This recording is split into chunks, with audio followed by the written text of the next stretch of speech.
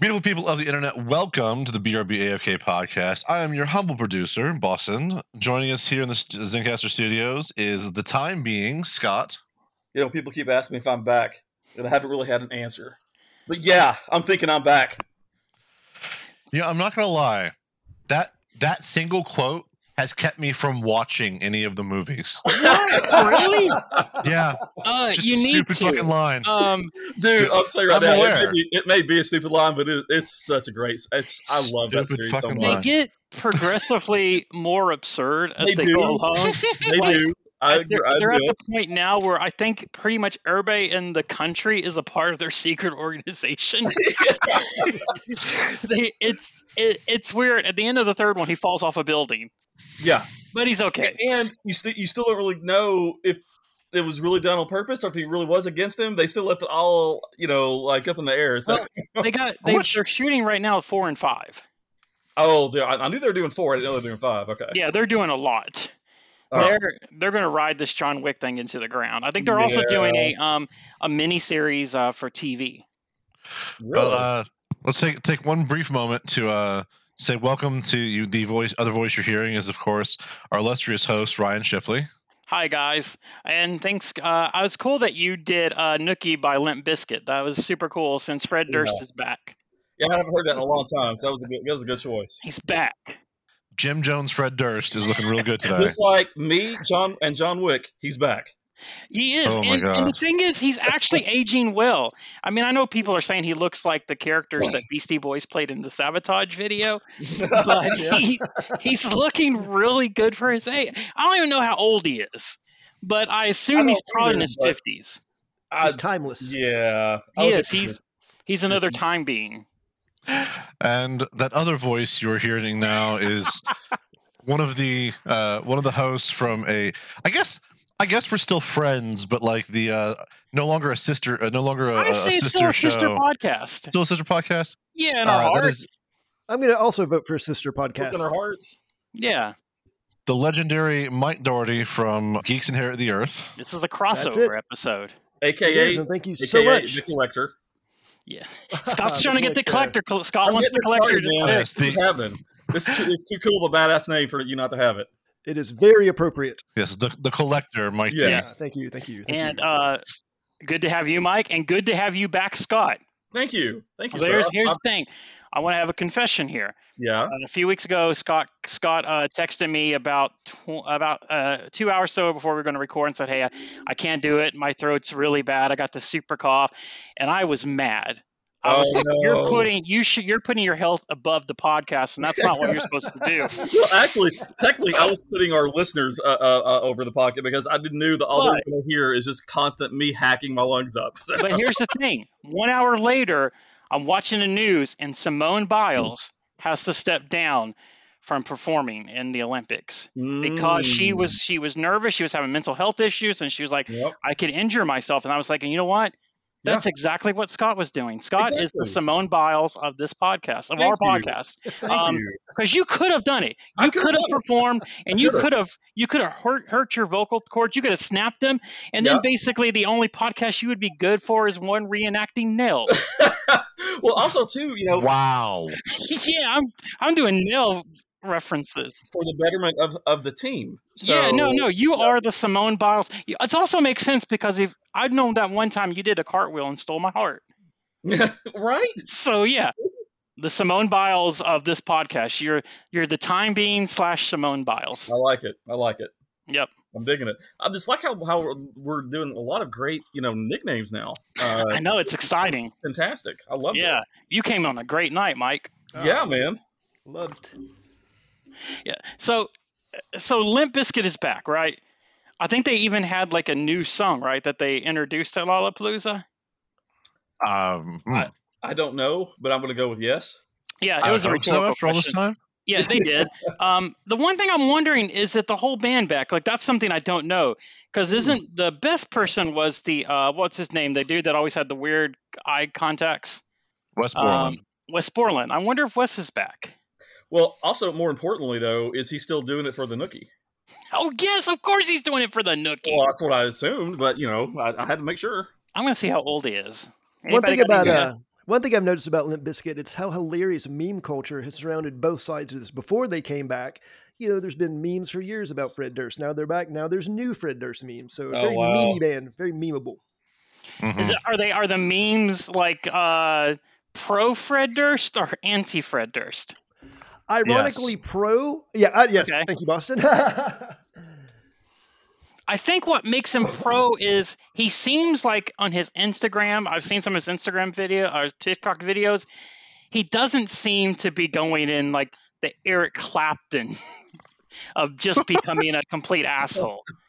Like Fred Durst seems to be cool still, or trying to be cool, because I don't know if he was cool back in the Limp Bizkit days. I don't know if I would consider that cool. Yeah, you wouldn't think so. He sure as hell tried his best to be cool, though. Yep. He is 50 years old. You know he's about to turn 51 in 10 days. All right. So I guess happy early birthday, Fred Durst. There you go, man. Unless you're listening to this on August 20th, then happy birthday. Yeah. Yeah, and I guess too, if people are listening to this and wondering why we're not talking about the biggest news right now going on in the world, just remember this was recorded on August 10th. I know August 13th, according to Mike Lindell, Trump becomes president again.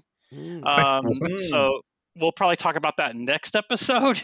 But for right now, there's still peace it's their peace. There's no Trump White House, but I guess according to Mike Lindell, and has he ever been wrong? Trump is going to get reinstated as president in 3 days. Well, that's okay. Yep. That's a pretty short time frame. I don't know how he's going to do it, but I'm trying to figure that out myself. He's got 3 days, but they say supposedly tomorrow electricity goes out all across the United States. Well, that's what that's what has to happen first. Whenever you're going to put someone back in the White House, you have to lose.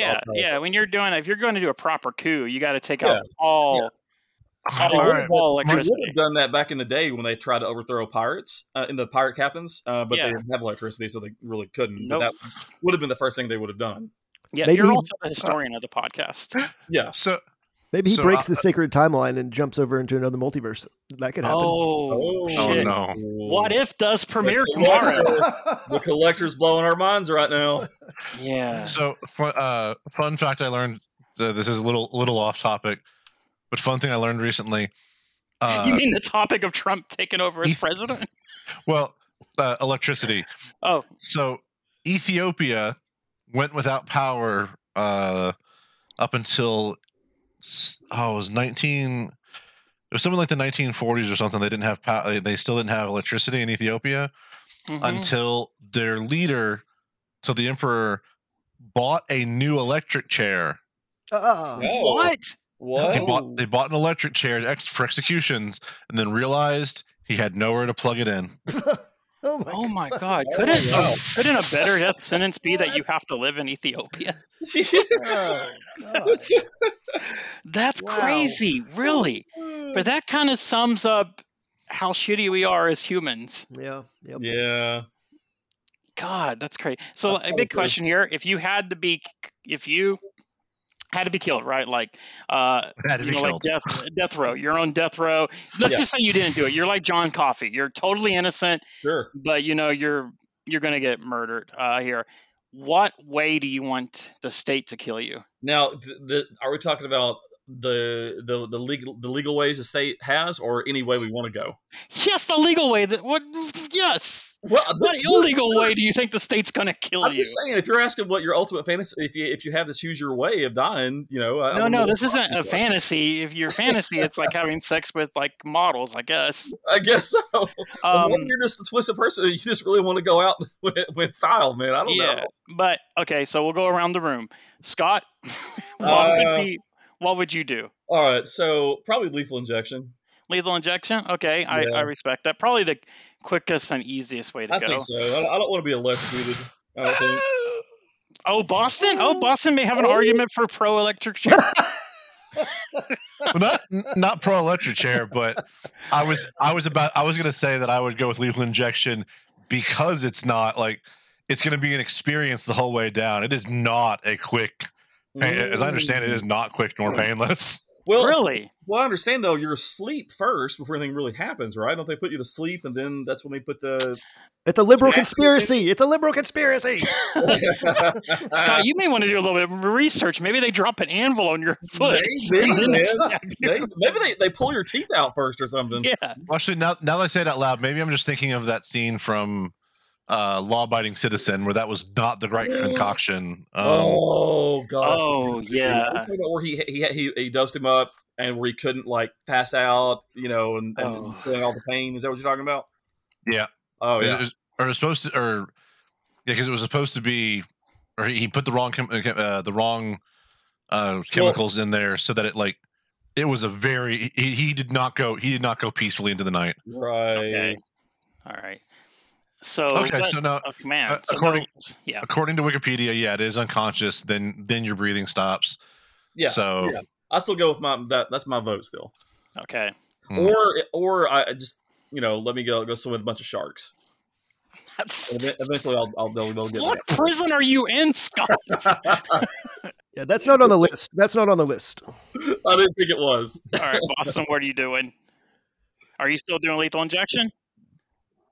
I don't know. I'm trying to figure out which one I would have a better chance of possibly surviving. Okay. So part of me be like, well, maybe I could find that one place that still does hang-ins.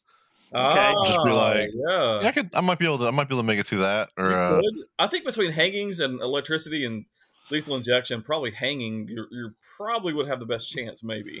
Are you thinking that you're having a sharpshooter on the top of the building to shoot the rope? Oh, I mean, depending on the situation, but okay. No, I'm thinking about going straight up because again, if it's gonna have to happen, I want it to be an experience. I just be like, hey, what this feels like. Yeah. Okay. I don't get to tell anybody, but I get to know. Yeah. Okay. That's true. It's that's what this feels. Then done. Yeah.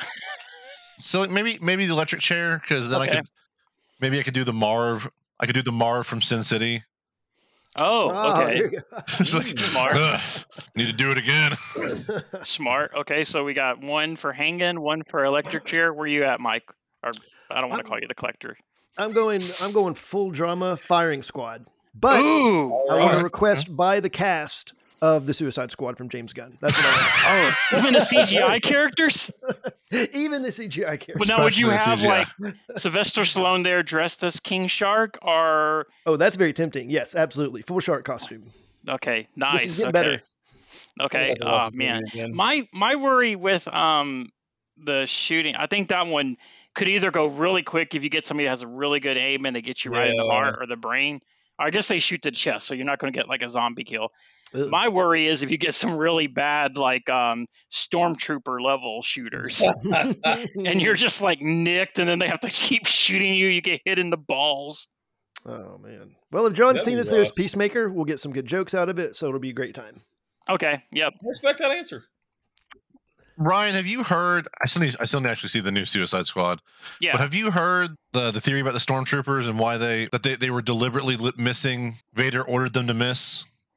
Have you heard this? Why would Vader order them? This is a dumb conspiracy. Wait, I want to hear this one, but and by the way, for me, lethal injection. That seems like the easy way to go. But how would that? So why would Vader want the stormtroopers to miss? Is it because he wanted his son to live to join him? Is that why the theory is? Yes. Okay. Because if you notice, outside of the main characters, their accuracy is pretty fucking good. Yeah. If it's not a main character, they're gunning down people left and right. Yeah. Okay. So Vader knew the whole time that Leia and Luke were his siblings, right? I mean, not siblings. That was weird. This movie takes place in Arkansas. No, they knew. He knew, when he boarded that ship in 4, that Leia was his daughter. That's just the theory. Yeah, I don't know. Now he did. Obviously, he knew Luke was. I don't know if he knew Leia was, but you would. So yeah, did he know that he had that she had twins, or did he think that she just had a boy? I don't think that he ever knew that she had twins, and I'm not. Man, but also I should know this. But he's so strong in the Force, and also so was Leia. You would think they would have sensed some sort of a connection, just being that next to each other too. Yeah. And Leia never uses her powers in the first trilogy, right? No, not at all. Does he ever even figure out that Leia's his daughter in the original trilogy? I can't believe I don't know this. I cannot believe I don't know this. But I know at one point, because when we saw Empire a month ago, he mentioned something about knowing of another Jedi. That's true. He throws that line out. I thought that was Obi-Wan. Are you sure that's not Obi-Wan? He does. He says there is another. So yeah, he must. Like he's like, you know what? Whatever, Luke. I got a backup. That's Obi-Wan talking to Yoda, if I'm not mistaken. That quote. Yeah, it could be. Yeah, that's right. That's Obi. So, that's because they don't really ever do anything with that. And when they were writing the script for Empire Strikes Back, they knew in the scene where Luke and Leia have a good smooch that was going to end up being awkward about 2 hours later, right? Oh yeah. No. Lucas is such a fucking hack. He did not even decide they were brother and sister until Return of the Jedi was probably even being written. There's no way you can tell me watching the first two that he knew that they were brother and sister. There's too much sexual tension there. It's weird. It was a last minute decision. Let's make them brother and sister, trying to tie in some extra bullshit that doesn't need to be there. I'm sorry, that's a soapbox. I apologize. So you think you think that there was like a Lost kind of thing where on Lost they pretty much had to admit later on that a lot of that was being just made up as it went. Oh, 100%. You think Lucas was making up a lot of that as he went? Definitely. Well, obviously that happens because you can't explain to me how R2 and C-3PO know Anakin and they don't even recognize Darth Vader. Great example. Absolutely. Yeah. He wasn't doing it on the level that they were doing with the new movies. That is complete made up bullshit as they went. But again, another story. Yeah, no. I love reading stories about people talking to George Lucas and about like 5 seconds in being like, "Oh, you're batshit crazy. Oh, you're just making this shit up as you go along. Oh fuck. He was really good at creating a world. Mm-hmm. And characters, like iconic characters. Yes. I think his problem was in plotting and writing and directing. Mm-hmm. Because absolutely directing. I mean, he only directed really episode 4 and then 1, 2, and 3, right? Yeah, yes, he was involved a little bit with Jedi, if I'm not mistaken. I think he did do all of the trilogy, the original trilogy. I think. No, he didn't. No, he didn't. He didn't direct 4, 5, or 6. No, not the. I'm sorry, not the original trilogy. I meant to say the prequels. The first, yes, they're the quote-unquote first trilogy. Yeah. Right. And in those, you could tell because I remember watching like one of the DVD commentaries for Phantom Menace. I was young and stupid. Don't ask me why I was watching the bonus stuff for that movie. But sometimes you just have to know. There would be a scene with Liam Neeson and Ewan McGregor, and he would say, "Oh, I like." And it would be a scene where it's just both takes, they're both on the camera at the same time. And he would say, "Oh, I like Ewan in this take, and I like Liam in this take." And he would just cut the 2 takes into the one scene. And I think sometimes you can kind of tell that. And I think that's probably the reason, too, why Hayden and Natalie Portman had no chemistry. Yeah, they really didn't. Yeah, I think because and I feel kind of bad because Hayden Christensen's not really a horrible actor, right? Wasn't he good in Leaper? In that movie where he builds a house? Amityville Horror? No. He's in a movie called We Build a House or something like that. I think it's a prequel to We Bought a Zoo. Sounds riveting. Yeah, Hayden Christensen, and I guess he's going to be back in the Ewan McGregor series. Yeah, I think he is. Yeah, he's. I think they have the link to footage of that, or not footage, but information he's coming back. Yeah, but he's another one of those actors that just basically got destroyed by the Star Wars fans, like after the movie was over. He's vicious, man. Not like poor Marie Tran. Oh my God. Star Wars fans are like UT Vols fans. Yeah, Marie Tran, Daisy Ridley, the guy who plays Jar Jar Binks, the little kid that played Anakin, the boy that not all the Star Wars fans, but Star Wars does have some shitty fans. Yeah, the movie was called Life as a House. Life as a House. Okay. Yeah, it was, and I saw it in the theaters because I was like, oh, it's got this Hayden Christensen guy that's going to play Anakin. I should see what this is about. And it wasn't that. It had a good cast. It had Kevin Kline, Mary Steenburgen, Kristen Scott Thomas. It had a decent cast, but it was kind of weak. Okay. It's fucking Scott Bakula was in it too. Why have they not done any kind of remake about Quantum Leap? Good question. It seems like that's a good question. I feel like you've already answered your own question there. What do you mean? Leap. Quantum Leap is Quantum great, Leap. but Yeah. it's been a long time since they had any kind of show like that. Because remember, Sliders was amazing too. Well, I say it was amazing, but that's going off of my memory of when it first came out. I don't know if it holds up. It's been a long time for me too, but I remember Sliders being awesome. But like you said, it could just be, back then it was really good for us. I don't know. Yeah, I don't know, but have they done anything like that with the mention hopping? And I mean, I guess in a way, Loki, but it's not something that gets used a lot. The last one that I saw, would have been technically, was it Timeless? Where they were jumping Timeless. Oh, that was the. They're jumping through time, trying to like fix the timeline because some terrorist was jumping through time as well. Yep. I remember that show. There was just an arc in the Flash comics where Wally was bouncing around in different flashes. Okay, was this like recent? Yep, just wrapped up. Was this what they were trying to do to try to fix the Wally West character after they ruined him in Heroes? Crisis of Heroes or whatever it was called. Heroes in Crisis, and yes, this was the mission was redeem Wally West, and it worked. Okay, good. They did this storyline a few years ago in the comic books where Wally West snaps and murders like 5 or 6 superheroes. Oh Jesus! Dang. Yeah. Well, he has PTSD, and his powers activate, and he can't control them because of the PTSD, and he accidentally kills those 5 people. So they're trying to put a PTSD story. And then he tries to cover it up. And they tries to cover it up. Oh my god! Because that's so Wally West, right? Ugh. Yeah. It was a weird book because you have this deep, dark story going along, and then the Booster Gold and Blue Beetle stuff is done humorous, which I appreciate because I love that version of those characters, but it just did not fit in what that comic was trying to be. Do you want a spoiler as to how they ultimately redeem that? I can tell you. Yeah. Right. Spoiler alert. Boston and Scott, are you going to read the comic? Probably not. So you can go ahead. Okay, go ahead, Collector. I'll sum it up. It's not his fault that those people died. It was some kind of feedback coming from the Speed Force. There was someone manipulating it. It got there ahead of him, gave the illusion that it was his powers. And the mission of this is him going back through those flashes in time to keep that pulse from happening in the first place. So there's this moment where he's like, "Oh, it wasn't me after all," and the tears coming down his face, and whatever. At least they got him out of it. And they brought back those characters too, right? Yes. I can't believe you just spoiled that shit for me. I was so happy when Arsenal was dead. Oh, maybe that makes me a bad person, but Arsenal has probably the worst design of any comic book hero. It's generic. Really? Okay. He wears a baseball cap backwards. Yep. Yeah, that'll do it. It's horrible. And didn't they do a story once where he was where he was homeless and he was like attacking cats or something? What? Yeah, that sounds about right. Yeah. I know there were a few with Arsenal where it was he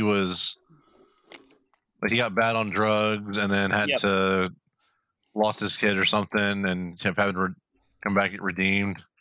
Yeah. So when they did that storyline, I think it was in the 1970s. Neil Adams' book with Green Arrow and Green Lantern were in the book, and that issue came out, and Bill, the comic guy that we had on a couple episodes ago, he asked me to take this comic book to Dragon Con and get it autographed by Neil Adams. And it's worth like a couple thousand at least, probably more than that, but at least a couple thousand.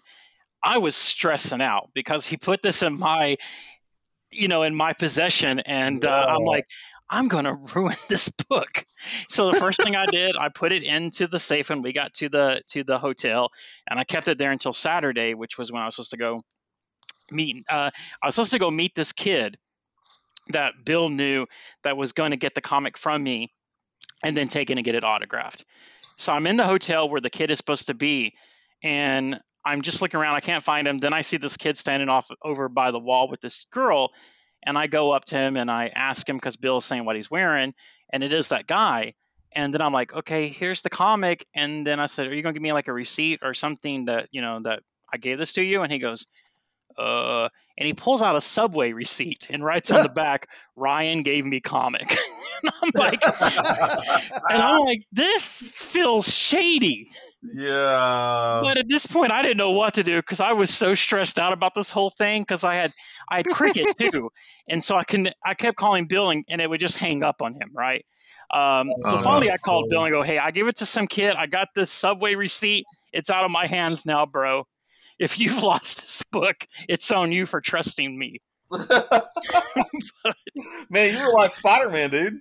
Yeah, all that power and all that responsibility. Yeah, without the responsibility. I'm the Spider-Man that sees never cares, that never learns a lesson from the burglar. The burglar? Wait, the burglar I let go is the one that killed my uncle? That's really weird, right? That's ironic. If that Alanis put that in your song. Exactly, yes. Look at that. She got an extra line for that. Yeah. Interesting note about Arsenal. Right before it was revealed that he had a heroin problem, his name was Speedy. So, that makes me so happy. Just throwing that out there. That makes me so happy. But no, he's the worst character. When he was dead, I was happy. And that probably is shitty on me. But then again, he is a comic book character, so I guess it's okay. I'm going to say it. I'm going to say it's okay. I mean, you also called in to vote for Jason Todd too, huh? I was so happy when Jason Todd got murdered by the Joker because I did not like Jason Todd at all. Oh, he was an ass. Yeah, he was a punk. I didn't vote on it because I was too young to call 800 numbers. Oh, sure. I was like 7 or 8 at the time when that came out. But then they're doing something. Who was the Robin that took over after Jason Todd was Tim Drake, right? Tim Drake. Yep. This week in Batman Urban Legends #6, they're having him come out as bisexual. Ah, okay. Yeah. So interesting. Yeah. So I'm sure tomorrow, poor Bill is going to get a lot of speculators at his store buying up that issue because that's unfortunately one of the things we're going to talk about it later when we get into toy stuff, but that's one of the things that's ruining collecting right now is just how bad the speculators and bots and everything have gotten. Oh yeah. It is that weird. It is that weird spot where, like, on one hand, I'm so happy to see more representation in media. On the other hand, like, you did it for the money, you piece of shit. Is it as bad as, like, it is how they do it for, like, when new systems come out? How it's impossible to get them. Is it that to that degree? It can be if you're caught unaware. Like there was a book I was reading that was coming out early in the year. I don't really have a folder at Bill's store. He gives me my discount, but I'm always nervous to have a folder because sometimes I'll just get behind on getting stuff picked up, and then I feel nervous because I have a lot of stuff in my folder. Yeah. But I was reading a Taskmaster miniseries, which I thought was a lot of fun.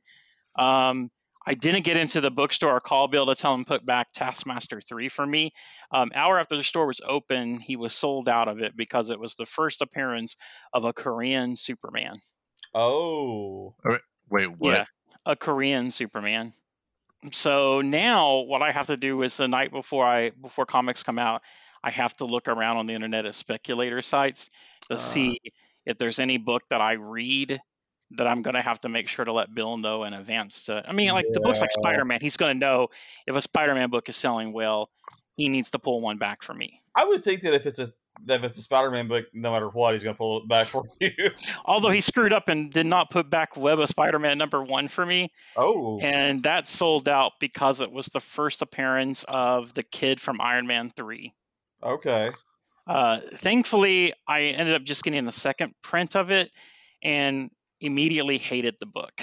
It's not a good book. I don't know what multiverse they're doing the book in, but it's not good. It's not good. I think it's done more to go along with the Spider-Man ride and everything that they're doing right now at Disney. Because it's got the little spider bots that are all over that ride at Disney. And this Peter Parker in this book is more like the Peter Parker in the MCU. So he's more like a kid. Okay. Which has been funny because Kim has gone crazy recently since she found a video of Stan Lee being like, "Yeah, Tom Holland. That's what I always envisioned Peter Parker." Oh, he's a great Peter Parker. He is. I agree. So Tobey Maguire was a good.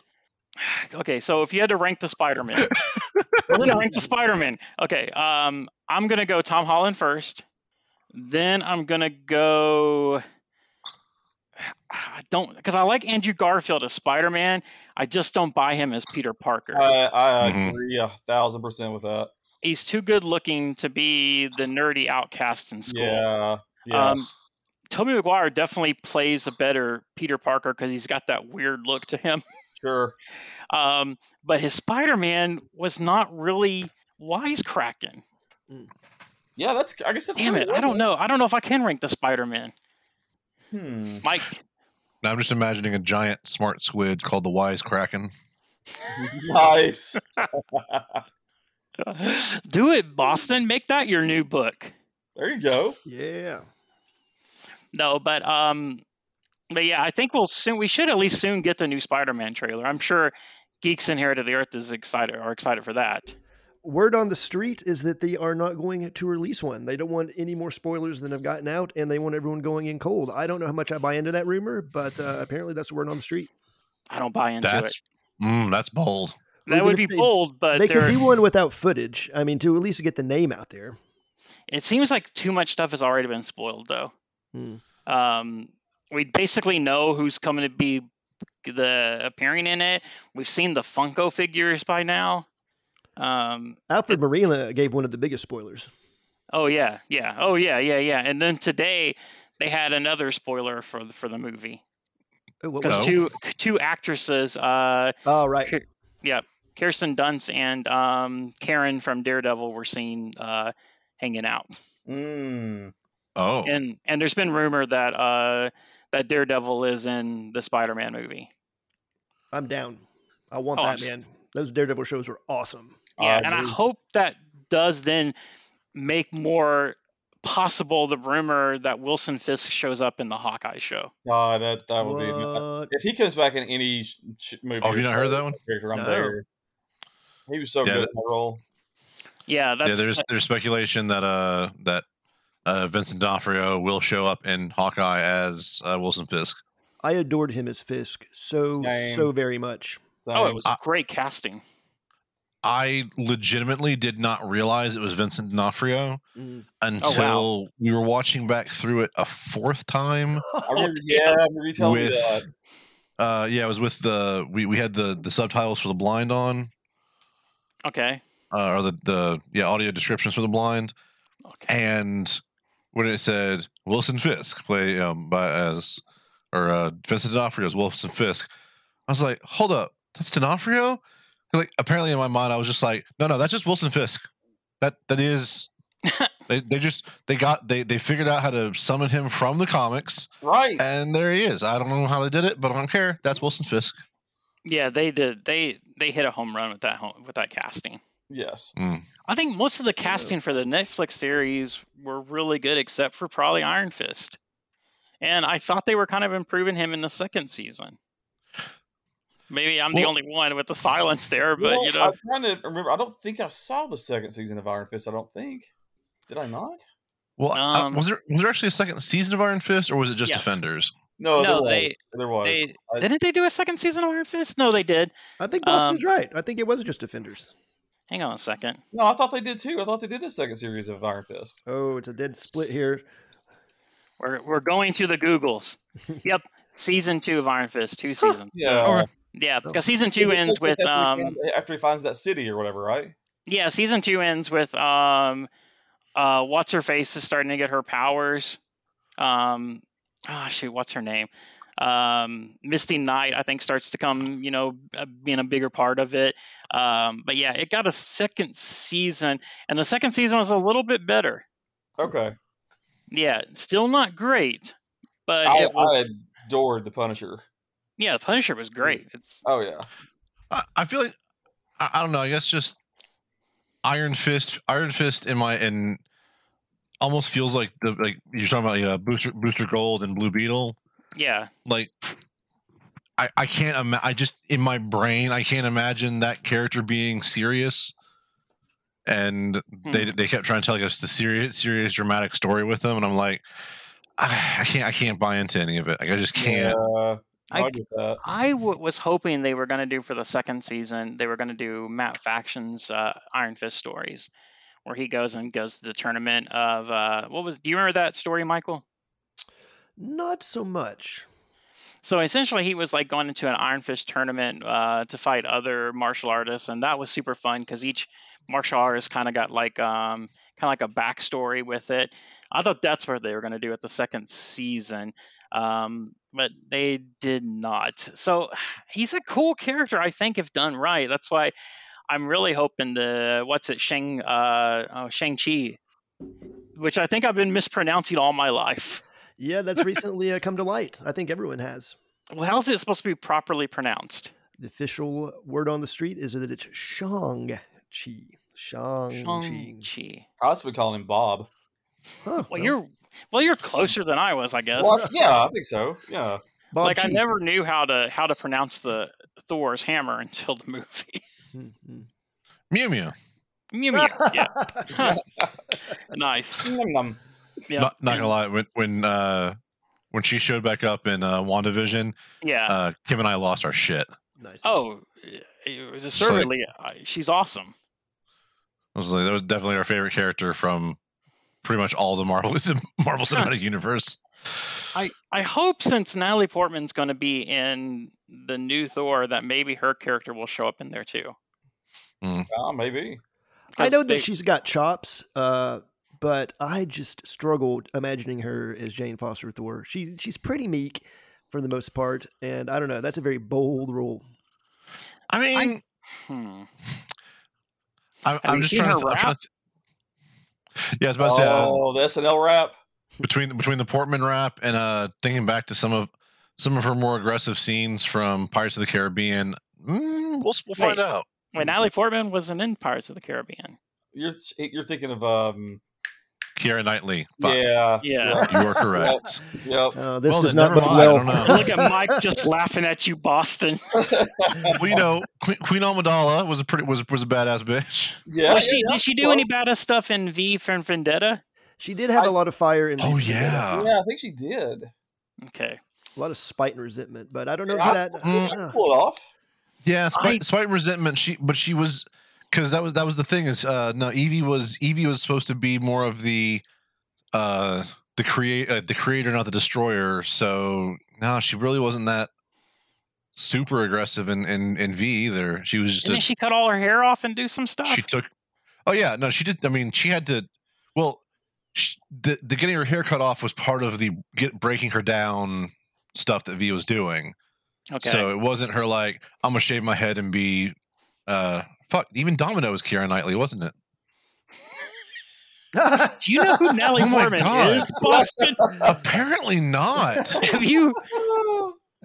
Man, Natalie Portman was really good in Pride and Prejudice. God, I've got fucking Natalie Portman and Keira Knightley backwards in my head for so long now. This is so weird. That's insane. No. She became a little badass in The Professional. She was like 13. No, was she in? Was that Leon the Professional that she was in? Yes. Okay. Which just has anyone seen trailers from The Protege? Yes, we saw that in front of Captain Marvel. Is that just a sequel? It seems like it could be. At first, when I was watching the trailer, I thought it was a sequel to was it Lone Kiss Goodnight? The one with Sam Jackson and where she's like she's a spy but doesn't remember she was a spy. Gina Davis, not Keira Knightley, Boston. Not Keira Knightley, no. Yeah. Now or in Tracy Lords. V for Vendetta had Hugo Weaving, who, from what I understand, has basically said he's never going to do another comic book movie. I think he had such a bad time on Captain America. Oh wow. Because they replaced him. He was like one of the 3 characters that have been replaced in the Marvel Universe since it started. I mean, they kind of had to. He didn't come back for Endgame. Yeah, they had brought in the guy from Walking Dead. Well, that's an easy recast. Just that one's definitely the Terrence Howard one.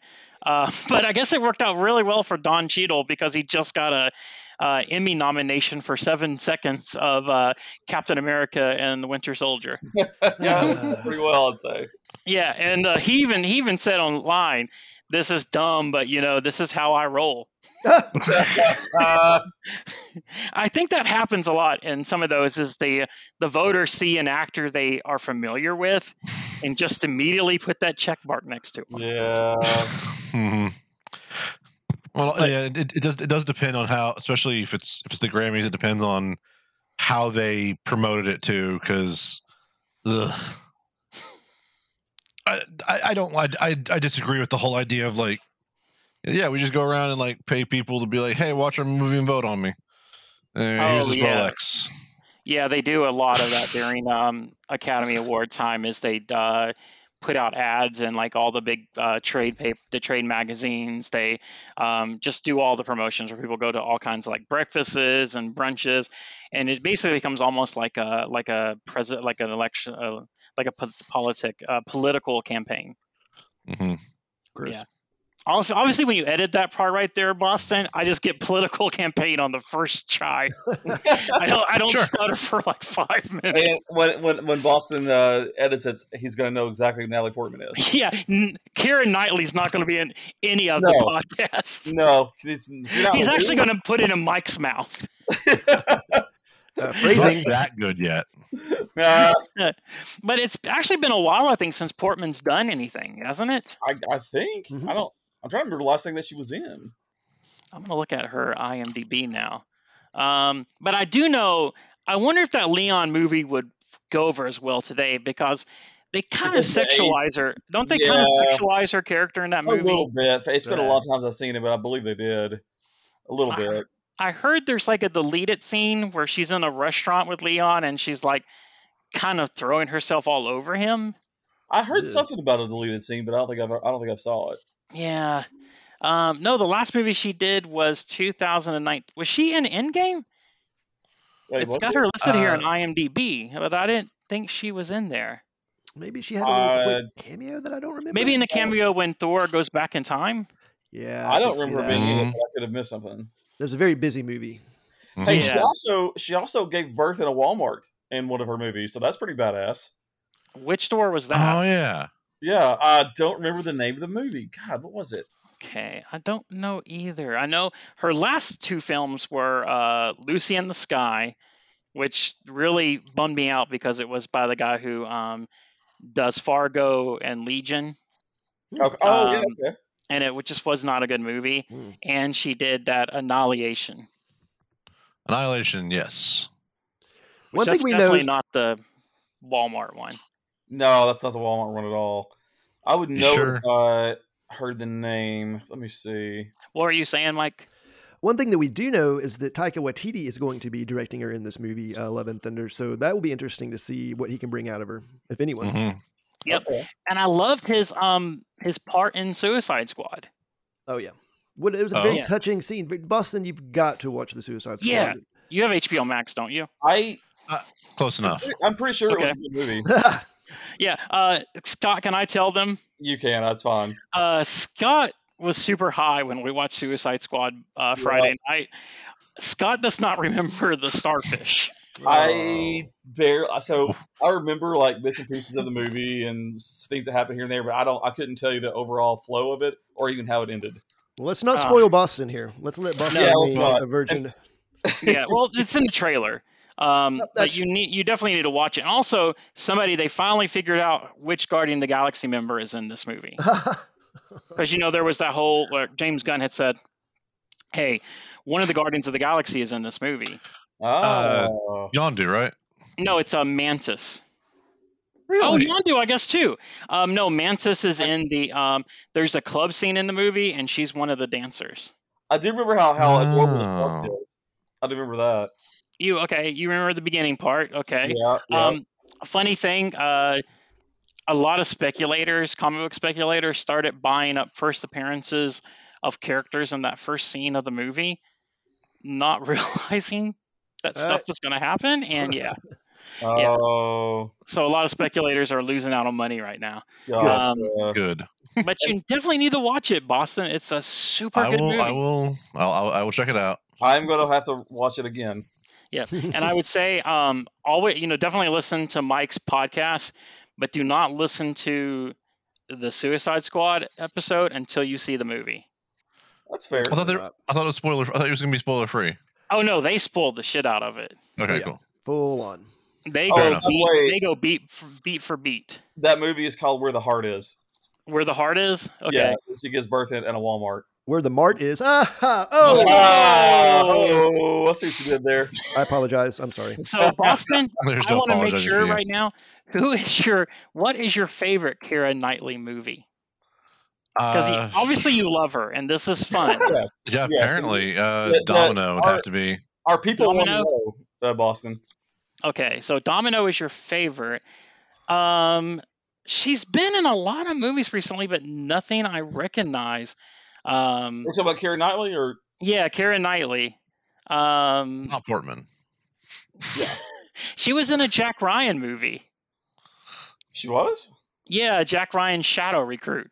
That one. Oh, that was probably a bad one. That was probably the one with that was the one with Chris Pine. It was Chris Pine when they were trying to reboot the franchise, because they do that every few years. Like, who's all played Jack Ryan? Alec Baldwin. Oh man, Harrison Ford. Hold up. Jim from The Office. Yeah, which I actually recently started watching, by the way. And you like it, right? It's not that bad. I do like it. John Krasinski, Harrison Ford, Chris Pine, Alec Baldwin, Ben Affleck. That's right. Some of all fears, and Richard Vidon. Who? Richard Vidon. He was apparently a side character in Terminator 2 and Scarecrows. Wait, Jack Ryan was in Terminator 2? that seems a little off pay grade. Hold on a second. What is this? The movie's called... Hold up. If you start saying, I think he was also in Bend It Like Beckham, I'm going to be like, no. Okay, so... That's Keira Knightley. So it's a horror movie called Tumors, and it just so happens that his character's name is Dr. Jack Ryan. So it showed up on this list. So it's He's not the same Jack Ryan from the Clancy novels. Okay, so it's like Troll 2 with Harry Potter. Yes. Okay, which that freaked me out the first time I saw Troll 2 after seeing the Harry Potter movies, and the main character's named Harry Potter, and it's just so weird. I bet. It is very weird. Multiverse. Yeah. Oh my God! It could be the multiverse. But yeah, just like, are you excited? They can do whatever they want now. Oh, they can do anything, and that's probably what they're going to do. Are you excited for What If, Mike? I have to admit, this is the one that I could honestly not care about. I'm just not interested in it. The art style is off-putting to me. It reminds me of that 2000s MTV Spider-Man era show. Okay. I was a little more interested once they announced that it's canon, but yeah. I don't know. I've never cared about the What If comics. I'd rather deal with tangible things that are really more with the storylines. But I don't know, with the multiverse and canon, I'll watch it, of course, but I'm not excited about it.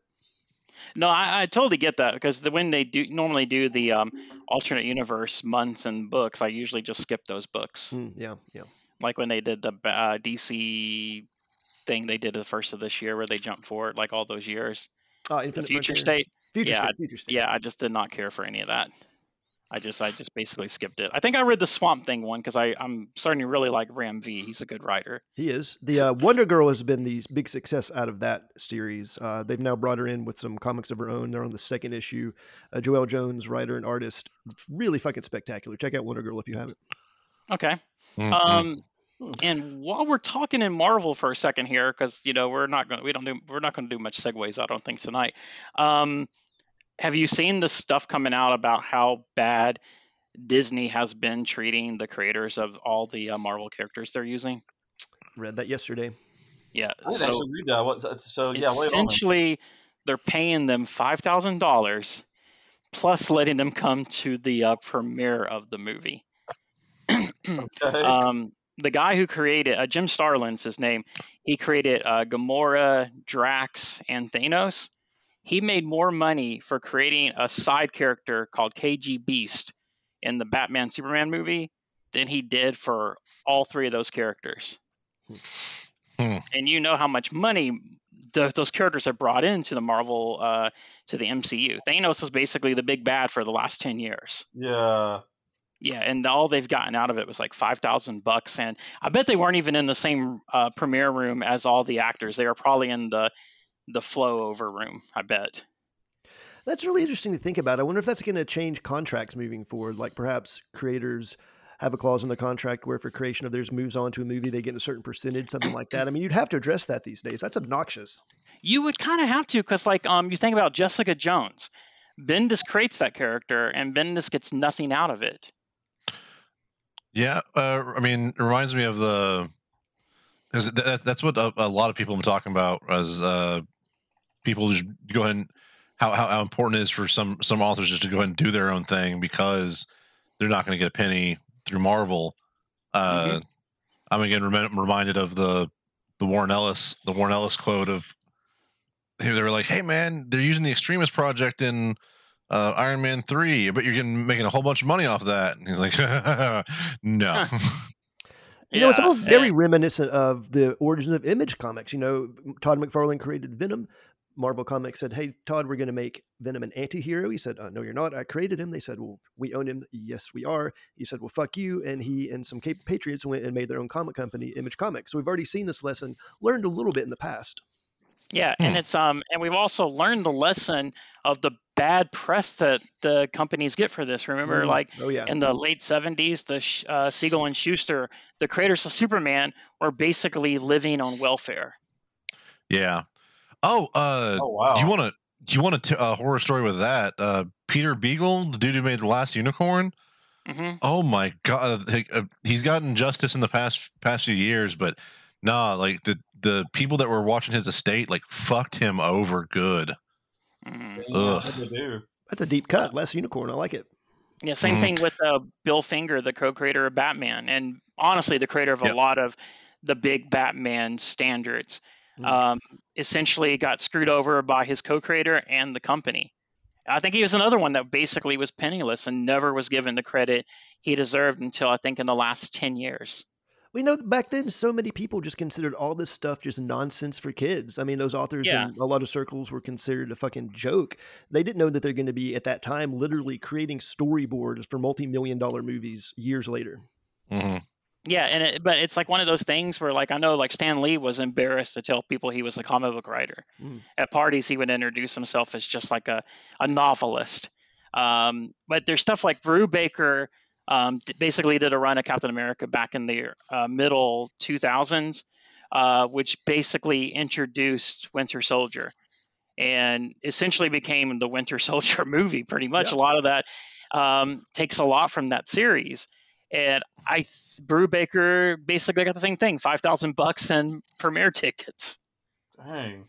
Yeah, it's just frustrating. But I honestly do hope this story starts to break out more, and some of these artists and writers start getting it. Because I can imagine if I was working for one of the top 2, DC or Marvel, I couldn't imagine creating any characters for them. Yeah. Why would you? Yeah, and that's why a lot of it, the same day this story came out, another big comic book writer right now, is it James Tynion? It is. He's amazing. One of my favorites right now, actually. Yep. Something is Killing Children, Wind, and The Nice House on the Lake are super good books. But he's leaving DC at the end of this year or early next year, I think, with Joker. And he's basically going off into this new company, which is basically paying all these creators large sums of monies to come just work off of their, I guess it's all going to be digital, but just to work off of just for them. Essentially kind of like what Eric Bischoff did in the 90s with wrestling. I don't blame any of them for jumping ship and leaving. Yeah, I just hate it for the comic book stores. Well, yeah, true. No, that's have you talked to Bill about that? Yeah, well, yeah, and it's like for the comic book stores, it's kind of tricky right now because coming up in a few months, they're going to have 3 companies they're going to be paying shipping to. It used to be everything was through Diamond, which I think is good that they're breaking off from Diamond, because Diamond was kind of shitty. But DC and Marvel are going to start shipping their own comic books, and then you're going to have Diamond for everything else. So you have that on top of all these big creators, because I think, Mike, it's been like, what, 3 big writers that are basically planning to jump ship from the industry. Sounds and just right. Go to, I think it's like, what, Scott Snyder, Jonathan Hickman, and Tynion. Yeah, I don't know that Hickman's jumping ship. I know that after the X-Men, he's going to do some creator stuff. I don't know how permanent that is. I don't think he's making any kind of statements with it exactly. You know, they'll come and go these days with contracts. Yeah, but it's kind of interesting because, like what you were saying, back in the '90s, it was Image. It was all the artists, and Jim Valentino somehow got stuck in there too. Oh yeah, and that was an era when artists were being treated as super fucking stars, putting on jeans commercials, all sorts of crazy shit. Yeah. Was it Rob Liefeld and Spike Lee? I didn't want to say his name, but yes, Liefeld was. Oh God! I think if you say his name 5 times, he shows up don't do it. And erases your feet. No. But yeah, it's one of those things that it just cannot look good publicly for your companies. Hey, take that out too, Boston. You gotta take out that and one Keira Knightley. Keira Knightley, I think, was a part of Image too, right? When she jumped ship with Todd McFarlane and all them. I don't know who that is. Who's Keira Knightley again? She's the creator of Spawn. Okay. But I think it's going to be one of those things where Marvel is going to have to address it, or Disney is going to have to address it, because I can't see this going away. No, I don't either. Yeah, it's just completely nonsense. I mean, I don't know, and I think Roy Thomas had to basically fight with them to get his name added to Loki. On the credits, he got his name added to the credits of Disney Plus series Loki after his agent made a fuss. And then I'm gonna probably mispronounce this. I'm sorry. Ta-Nehisi Coates, who's been writing Black Panther and Captain America right now, basically says, long before I was writing Captain America, I read Brubaker and Epstein's Death of Captain America storyline and Return of the Winter Soldier, and it was some of the most thrilling storytelling I've read. I'd rather read it than watch the movies. I love the movies too, but it doesn't seem just for them to extract what Steve and Ed put into this and create a multi-billion-dollar franchise. You know, I wonder how this compares to authors' rights with novels for novelizations and movies and things like that. That's interesting, and I know too, Disney kind of got some shit last year for the Star Wars books. Oh, that's true. I heard about that. What about not giving the credit where it was due? I don't think they weren't paying the authors for the books that they had written before Disney took over. Disney decided somehow that even though they own the rights to all this now, they don't owe the rights to have to pay these creators for it. Right. Yeah, it's just nonsense. It's like one of those things where I love what Disney is doing with Marvel, and I think they're getting on the right foot with Star Wars. Yeah. But as a company, they seem evil. No. Yeah, I agree. Well, they are short on money. They need the money, you know. They got to watch the pennies. Another company who seems evil for recent news that's been going on. What's that? Oh. Cough, Activision, cough. See, there's a segue you said wasn't going to happen. Yeah, the time being was ready. Yeah, so I was ready for that segue. It's kind of gotten worse, right? Like stuff that started coming out since we spoke about it. Like I heard sexual misconduct allegations. Oh, so those are apparently part of the original suit. Like those. Yeah, it's just been going on for 2 years. Like 2 year that investigation has been going on, and that was the original suit. And I wanted to so much blame this on Activision, but they're saying a lot of people involved in this are people that have been Blizzard since near the beginning, right? Now, from what I'm gathering, Activision hasn't done a good job of handling the situation. Right. Yeah. So what's the newest news on it? Like the president of the company has stepped down? Yeah, president of the company finally stepped down, which that was probably inevitable that was going to happen. I guess Biden can do that once Trump takes over in a couple days. He's got 3 days to make the transition. Okay. Yeah, and it says here World of Warcraft has been bleeding players since the start of the year. There's been some of these like really famous YouTube people that plays WoW, that like they're big in that community. They're just totally quit. They're jumping to like Final Fantasy and some other stuff. Yeah, it said the Exodus appeared to fly into overdrive in early July. However, when the massively popular WWO streamer Asmongold decided to start streaming Final Fantasy 14. Yeah, he was the big one that started it. Yeah, and I think it's kind of hitting a domino effect, right? Like I know like Blizzard has not done. I mean, they obviously had all the issues 2 years ago with backing China over all the protesters. Yep. It doesn't seem like Blizzard. I don't know honestly what they can do. I know they're one of the things they're trying to do, from what I've gathered, the big problem is one of the things they're trying to do is they're hiring a company. They're hiring the Wilmer Hale law firm, the same one that Amazon was using to bust up unions and any hint of unions. So that has been a terrible look for them. It's like you're immediately signaling like, oh hey, we are prepared to dump as much money into fucking you up as we need to. Right. Wow. Yep. And it's supposedly been at first when I first read it, I was hearing, okay, they're not giving females and minorities the same chance of promotions as they are like the white men. Yeah. But then I started hearing more into it's not just that, but it's like basically like all the sexual harassment. That's just fraternity culture is what it seems like, what they've been describing it as. Yeah. I'll tell you what it sounds like to me. It sounds like kitchen, bar, restaurant culture.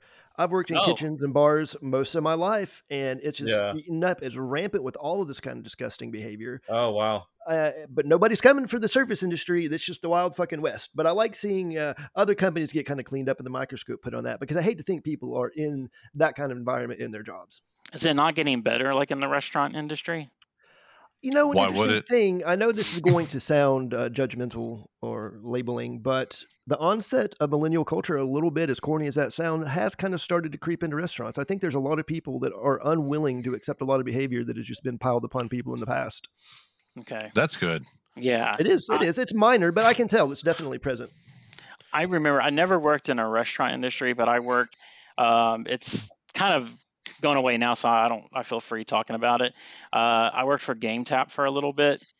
And the sexual harassment that the girls had to deal with there was just insane. What now? Are you talking about from the coworkers or the customers? From the managers. Oh shit. Okay. Yeah, managers and some of the coworkers too, but mostly the managers would just like, if you were a cute girl working in that call center, you were basically just targeted. Yeah. Damn. And this was like the mid 2000s, so it was unreal. I never worked in a place like that stuff like that was just out in the open, and just everybody just treated it like it was normal. Well, obviously the women were just basically probably scared for their jobs. Yeah, which is why when people go, well, why don't women speak up more? It's like, well, a lot of them don't because they're scared to lose their jobs. Yeah, they're scared of getting, like, especially like in the video game industry, blackballed. Yep. And that's a legit fear.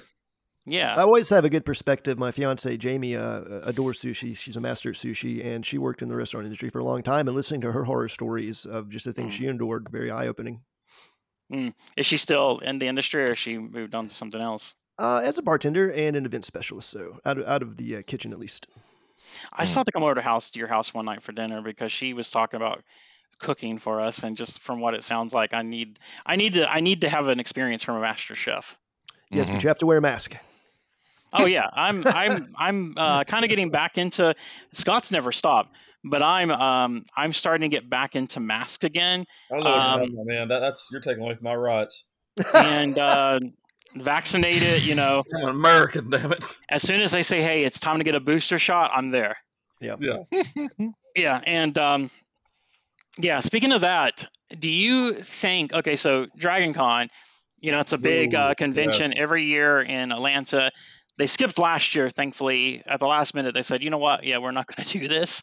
Good so call. this year, they're doing it. They started basically pushing people to get tickets in advance, going, hey, we're only going to have a more limited number of people. So I got my ticket. My best friend, Aylin, ended up getting it for me for a birthday/Christmas present. Oh, that's nice. It's super nice.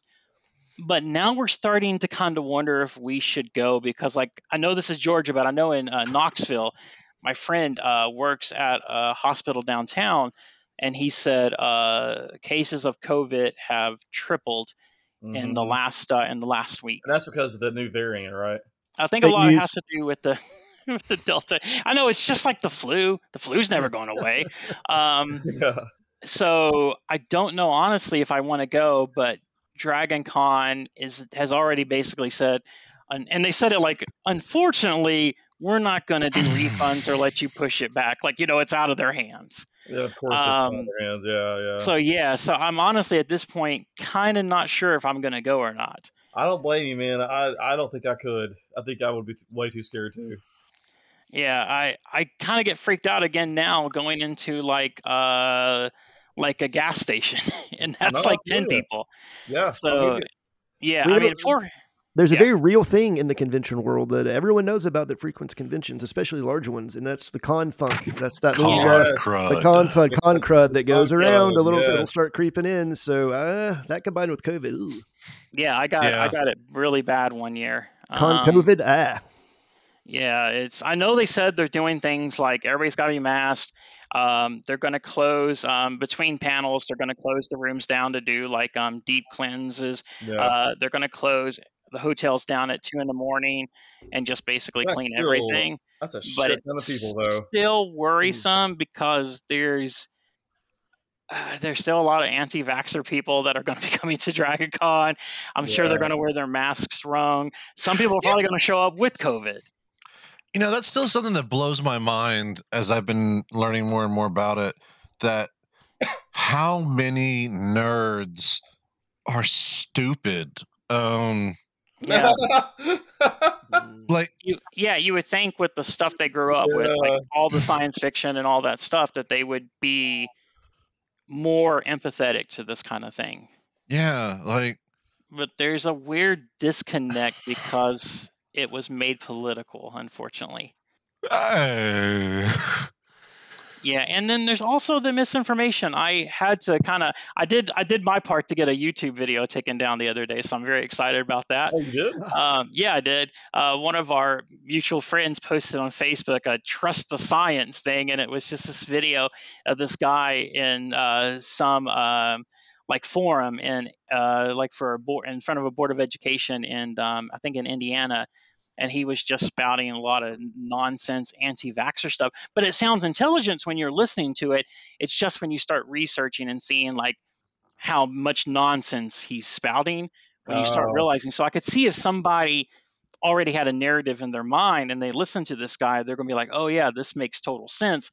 This is the truth. The people with vaccines are the bad ones. Yeah, but I went on that video and I was as polite as I could be because I've decided not to just engage and be angry with these people anymore. Right. But I fought hard in that thing, and then I kept reporting it to YouTube, and they finally took it down. Yeah, wow. And then some people got mad at me when I talked about it in a TikTok video comment section, and were telling me that that I hated free speech. So. Okay. Yeah. Well, you are a communist spy, so that makes sense. I worked for China. I mean, this is what I do. It's my bread and butter. That all. I'm glad that you are a communist, spy from China, because that's what made you, stop doing the old podcast, and now I'm on the new one. So yeah, I know it worked out well for you. Worked out great. Yeah. But it is one of those things with like for friends, because unfortunately I do have some friends that are not going to get the shot, and I worry for them. But it's at the point now where I don't know how to talk to them because I don't want them. It's a weird time. Oh, it definitely is. Yeah.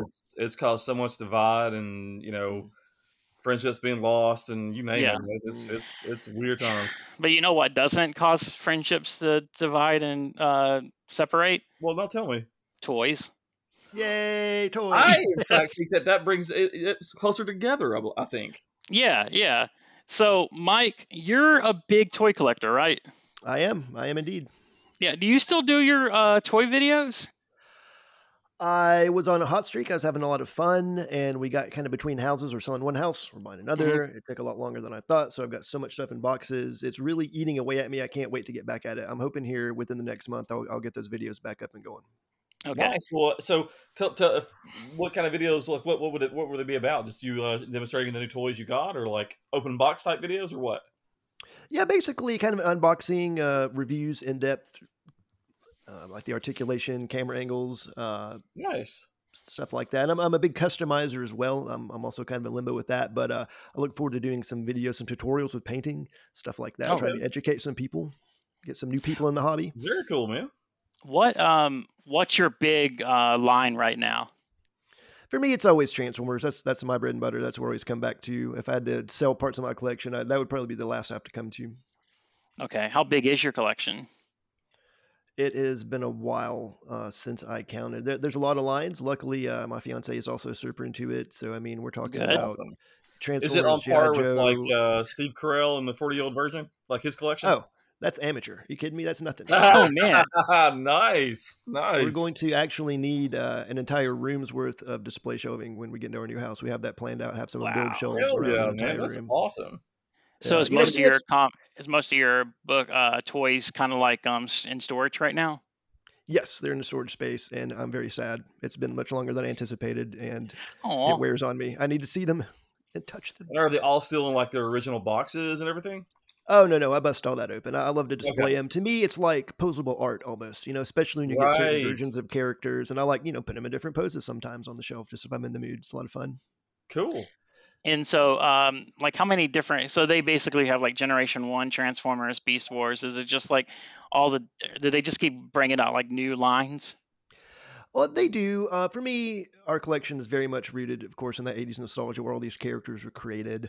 But they'll refresh it from time to time. Over the past 5, maybe 6 years, they've really, really gone in hard on these classic looks and finally given us the perfect versions of them. I think they realize that the fandom is aging, and they're like, well, if we're going to get this last little bit of money out of them, we can finally just drain it out and make the best versions ever. But it's fine. I love it. It's great. They're really putting out good stuff. And they'll have alternate lines as well. The garbage Michael Bay movie stuff, or maybe a line for preschool or something like that. But do you collect those, or do you just collect like what you like? Just what I'm into. That again, that 80s soft spot. Like Masters of the Universe recently. G.I. Joe, Transformers, some wrestling stuff. Nice. Mike, are you familiar with Carney Biscuit? I'm familiar with the name.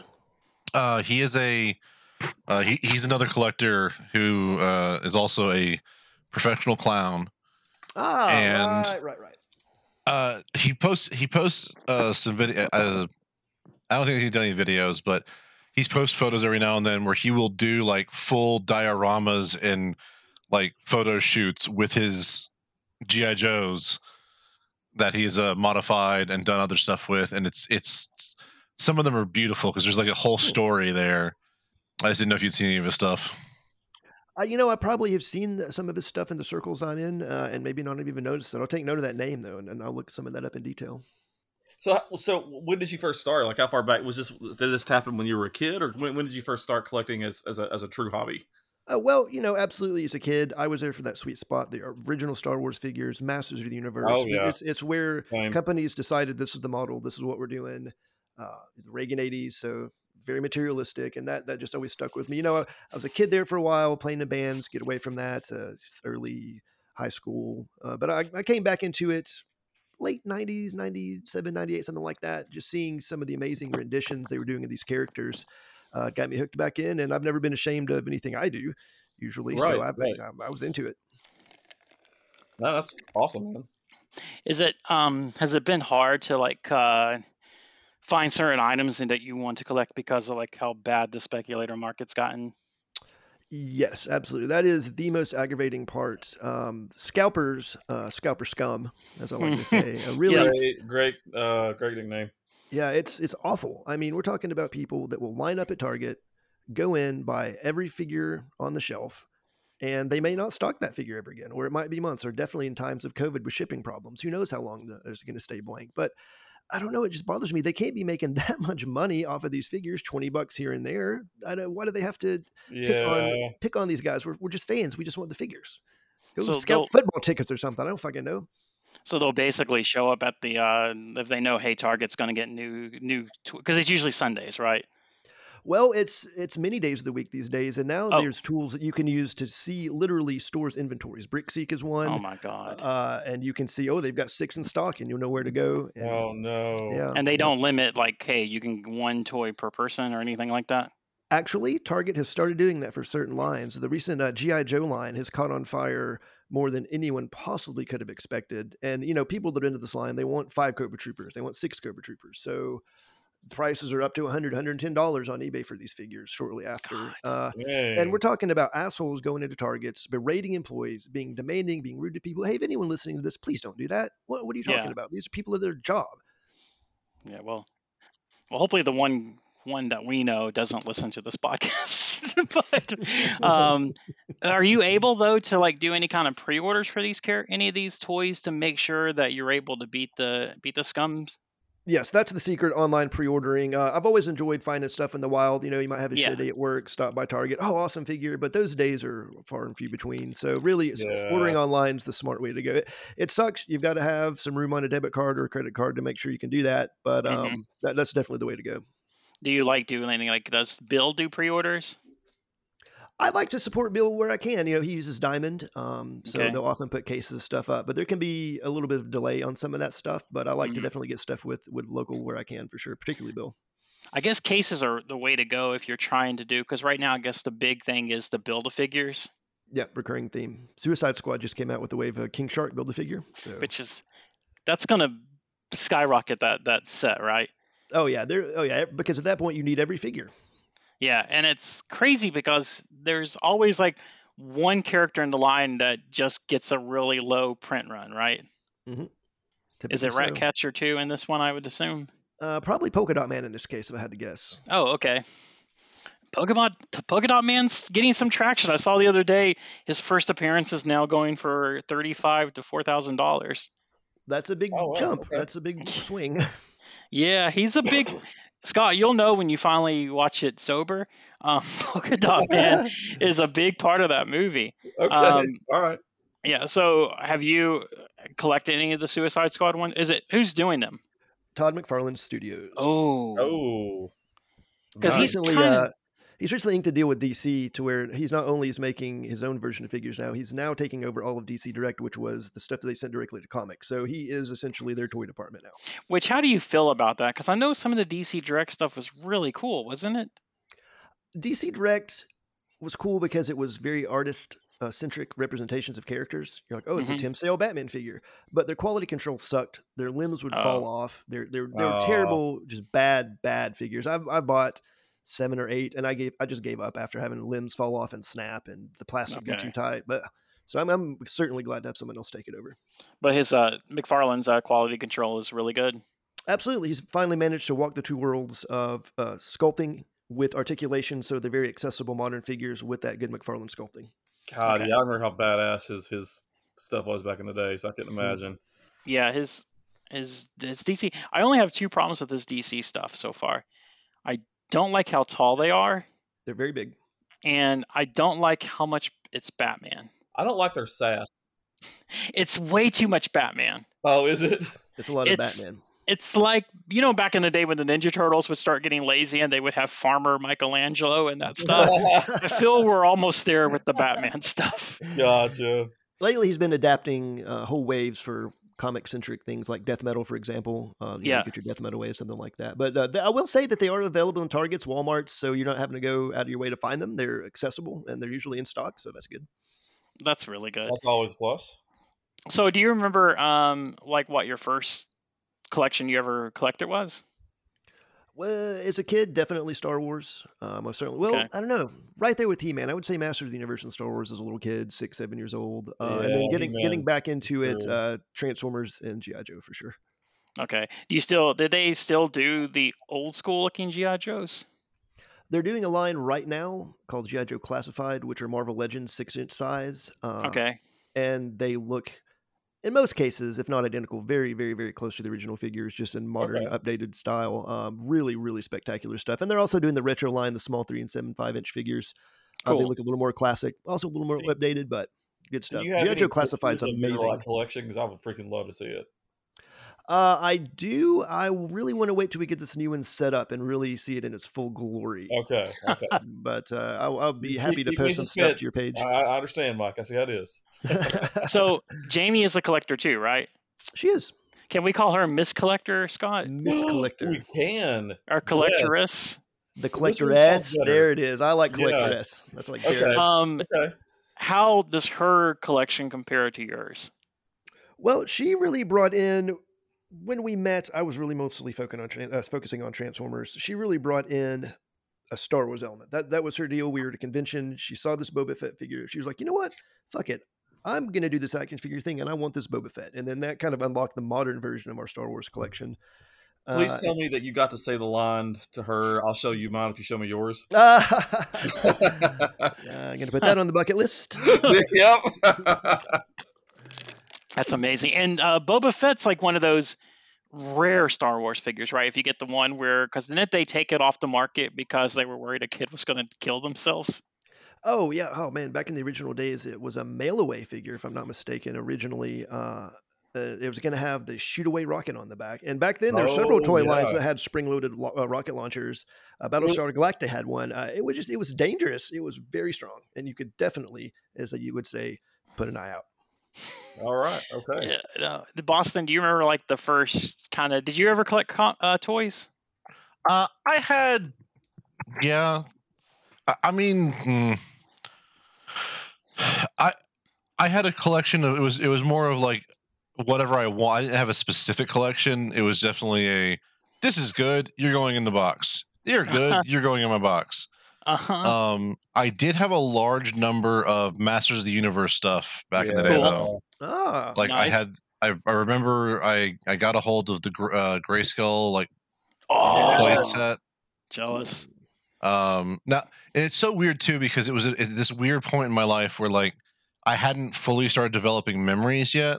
Okay. So like I know that all this happened because of pictures and video and stories that my parents and relatives tell me. So it's always weird thinking back to it because I see it from like this 3D perspective. From this like outside, like watching myself play. Yeah. Oh, that's you're all right. Like you do at one. I can't think of what my earliest memory is, but did you have the He-Man where it had the battle damage on the chest? I don't think I got the battle damage one. No, that was my favorite He-Man.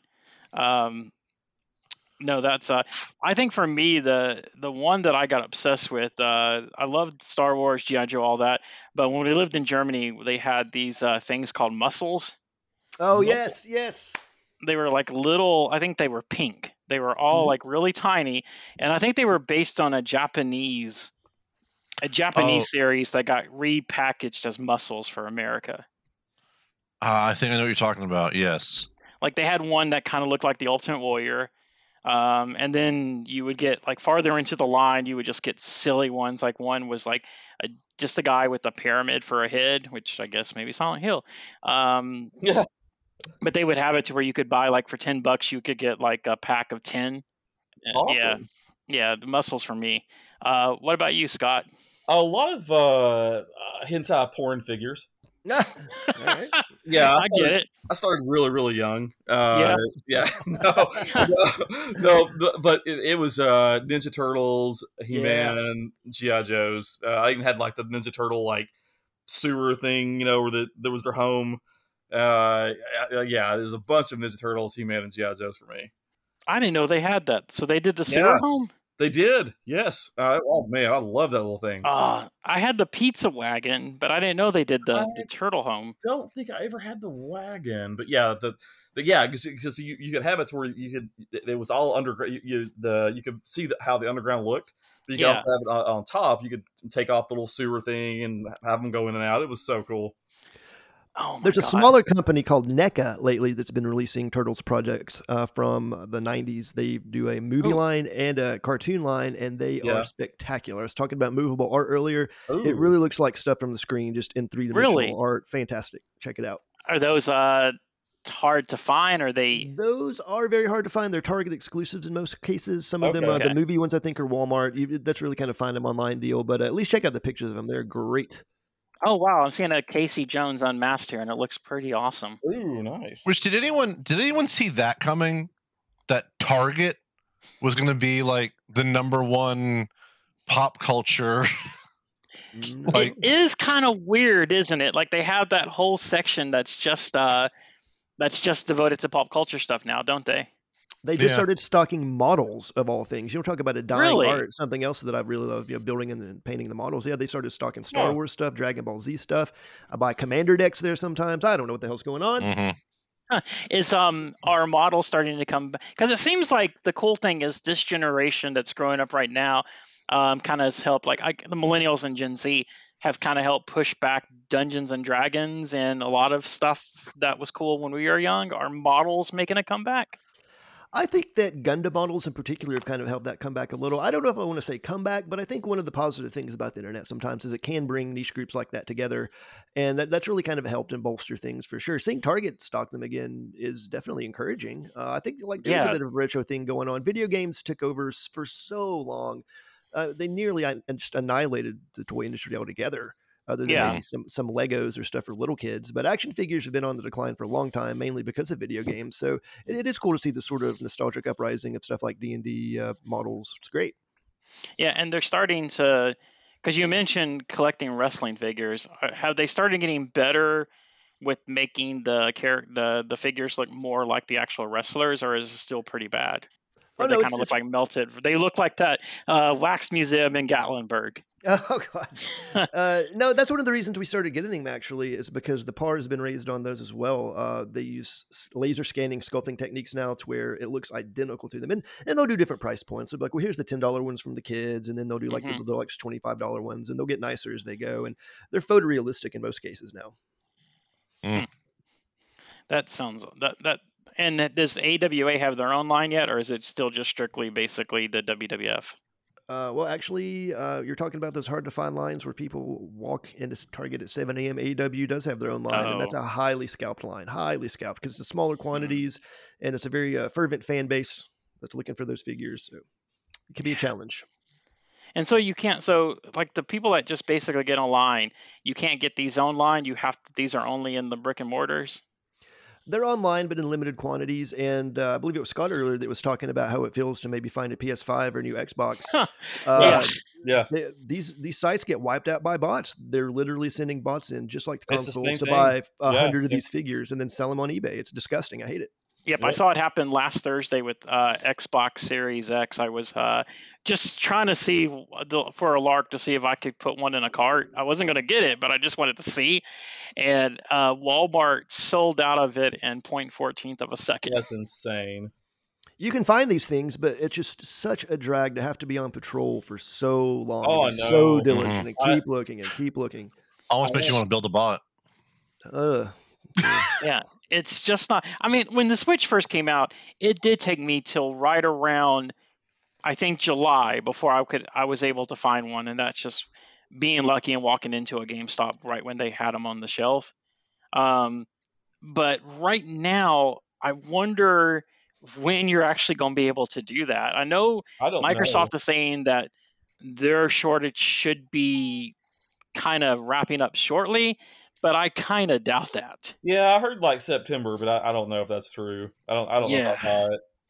And I know Sony is still saying, hey, probably next year, which is probably why they're not concerned that they're probably going to be pushing back Horizon. Right. Yeah. Nobody can play Yeah, it. it's no sense in having your big killer game out if it's still limited on your audience. So yeah, exactly. I know they're having a what do they call their thing, like state of play? State of play, yeah. Yes. Yeah, I think they're having theirs in September where they're going to go over like whatever their fall plans are, which I think at this point will probably just be third-party titles like Back 4 Blood and Far Cry. Yeah, I can't imagine any first-party titles would be coming out. Yeah, I can't think of any because I know like Microsoft has at least 2 big first-party games for November to the end of the year with what is that? Horizon, Forza Horizon. Oh yeah, the Forza, yeah, that's their annual big one. And Halo with Keira Knightley, I think. Yeah, God. she's the. Could you imagine how good she could be as Catan, though? Oh, I know. I think we're onto something. I think we need to pitch. Let's find her publicist or her. Yeah. You know, Let's get Keira Knightley in every movie. Yes. Yes. I'm tired. I'm tired of us sleeping on Keira Knightley. I'm tired of these knockoffs, man. Who the hell is? And one reason why Boston could be confused about Keira Knightley, she was actually in The Phantom Menace. Was she? Yeah, she played one of Natalie Portman's sidekicks. I don't know what they were called. You got to be kidding me. Like I'm not kidding. I'm looking at her IMDb right now, hand to God. Really? She was in Star Wars Episode 1 as Keira Knightley. Wow. I did not know that. I think she was. You know how like when Natalie Portman had like the little handmaidens around her? Yeah. I know. I bet she was one of the handmaidens. I know exactly what scenes you're talking about. Yep. Keira Knightley was in there. It's all come full circle, Boston. Oh, I guess it has. That would be amazing if we're experiencing some kind of damn Mandela effect, thanks to Boston. And Keira Knightley has been in every single movie Natalie Portman's been in. I have to confirm this. I'm on IMDb right now, and sure enough, she has credits for Episode 1 of Phantom Menace. Oh, there goes the timeline again. Now we got another offshoot. Great. Where's the TMA? Her name was. Maybe this is the one where Trump doesn't become president in 3 days. Yeah. Or it is. Oh no, we just created that timeline. No. Yep. We did. So in this timeline, what's everybody playing right now? We'll start with Boston. I am still trudging my way through the Alan Wake Effect DLC and Foundation DLC for Control. Oh, how is that? Oh, fun as fuck. Real fun. Great game, just in general. Tough. Like I keep having to go back and do more side quests just because I keep running into bosses that are I have to think about and approach differently. So you're not got like all the superpowers yet, like from the side quests? I've got most of them. I just haven't. Like I still have to just beef up my base character because I keep getting the shit kicked out of me. Huh. Do they basically the 2 DLCs? Do they just intertwine them into the main game, or do they have like you have to actually start them up?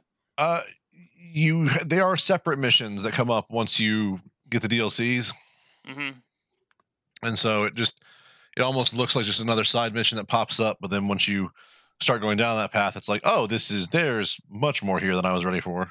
Okay, and it's like. Is it spoiler? It doesn't spoil anything from the end game of the standard game, right? Like the main game. No. Because it's all its own. Like it still takes most precedent from like the story itself. Okay. But it goes down some very different paths, especially the Alan Wake stuff because that's more just doing callbacks to that series. Like, is there some really cool like shout outs to the Alan Wake stuff? Oh yeah. Spoilers. Spoiler alert. That was the sleepiest spoiler alert I've ever heard. Spoilers. As you're going through some of the missions, Alan is. You know they do the superimposed videos over things. Yep. It cuts to it does those where Alan is like writing what's about to happen, like Stanley Parable style. Oh, cool! And it's really weird because then you're like, cool. And then this is then the beast came out after, and I'm like, oh fuck. So I'm like walking around terrified, like, okay, where is he? Where is he? What are you playing this on? PC. Okay, is it a part of the Game Pass? It is not. So it similar to how Game Pass just lost Plague Tale Innocence. Okay. Control actually got bumped off the Game Pass about a month or two ago. But about the same time it got bumped off, the Epic Game Store showed up with giving away for free. Oh. So I downloaded it on the Epic Game Store, and then they had a big sale on the DLCs. So I got all the DLCs for like $7.50. Oh, nice. And so that's why I've just been I pretty much ran through the main quest again real quick, and have been going back through to do all this the extra stuff. Yeah, just and so they said that like they're for the foreseeable future going to stay in this universe, right? Like what they're doing here, they're building this into like a franchise. I don't really know. Okay. I've heard such rumors, but and good for them, because they're the game prior to Control just kind of was not that good. Mm-hmm. I think that they were trying to do it was Quantum Solace. What was it called? Oh, I think it was Quantum Break. It had Littlefinger from Game of Thrones in it, and it had one of the main dudes from Fringe. I think the problem with that game is they were focusing so much on the live action stuff and building a game around the live action stuff, and it just wasn't that good. But Control is awesome. But so you think that you're kind of getting close to wrapping it up? No. Oh God. Okay. That's what the break part is. Like there's still so much more going on. I'm like, yeah, I'll have content for weeks. Nice. And that's a good thing. I mean, that's not bad when you think about realistically. You paid $7, about $7 and some change, for a game that's like going to last you that long. That's a pretty good deal. Yeah. What about you, Scott? So I've still been doing a lot of Conan. That's what I've been spending most of my time in. Okay. Conan Exiles. I've been absolutely addicted to that. Are you doing solo, does it have the multiplayer aspect? I still have yet to touch multiplayer, man. That's strictly solo. Wow. Working on the houses, exploring everything. Like it's just I've spent so much time in that game, and it's like I'm level 50, and I don't even know how I even got there far, because like just because the XP comes so natural. So I've spent so much time, and I'm really enjoying it.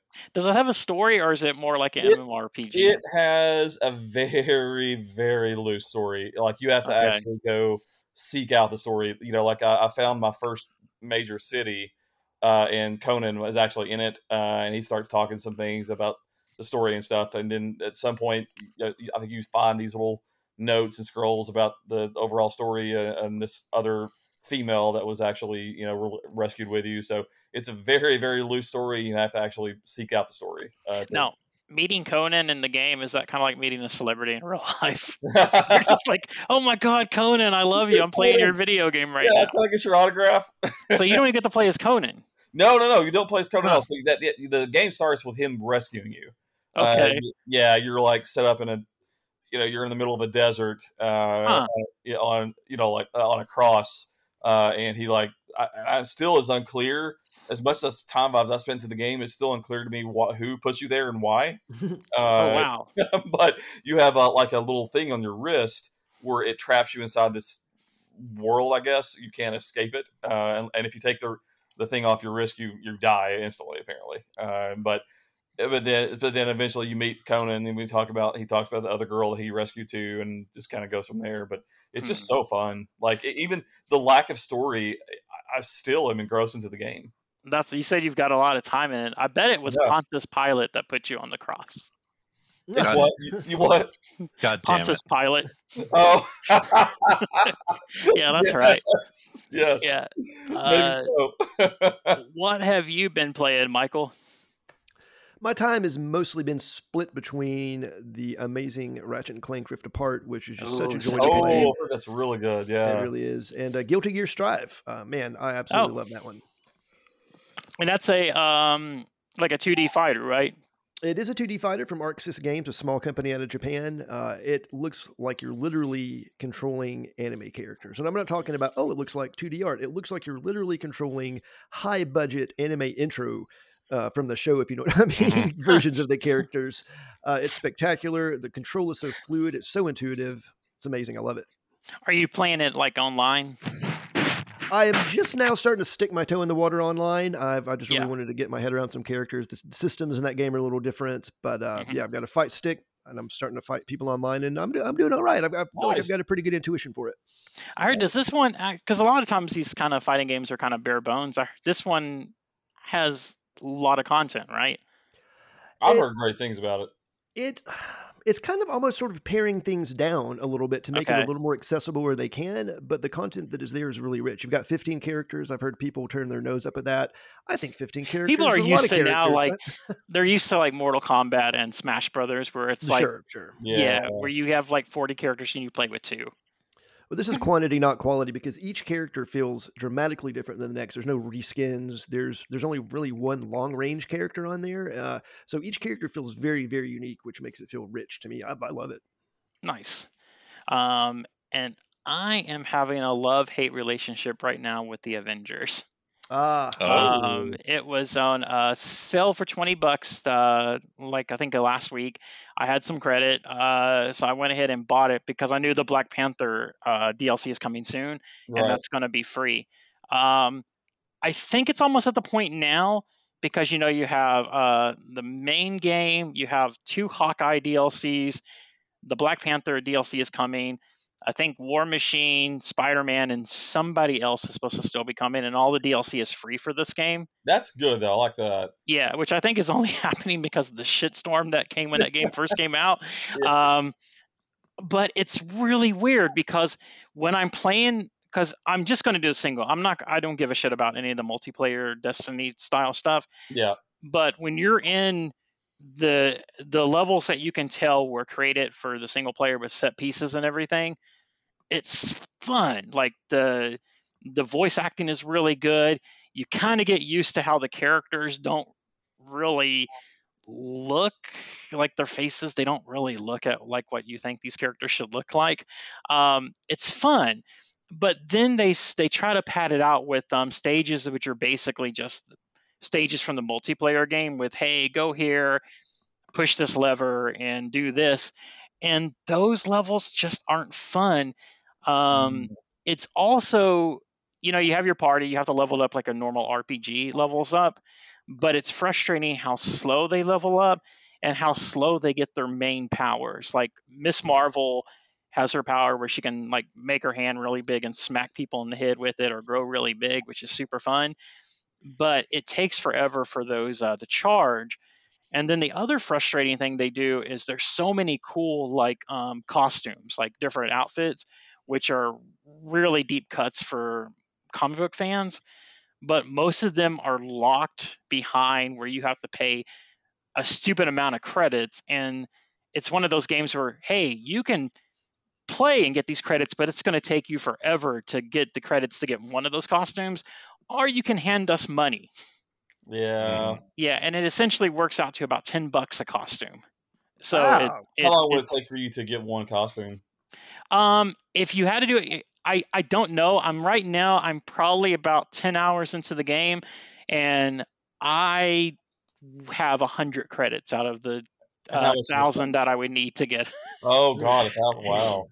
Yeah, so it's not fun, but the story, the set pieces are great. There's one piece where, as Tony Stark, you're in your mansion, it's crumbling, and you're basically trying to get through your mansion while you're fighting AIM robots to get the pieces of your suit so you can make like a makeshift suit. And it's super, it's a cool scene.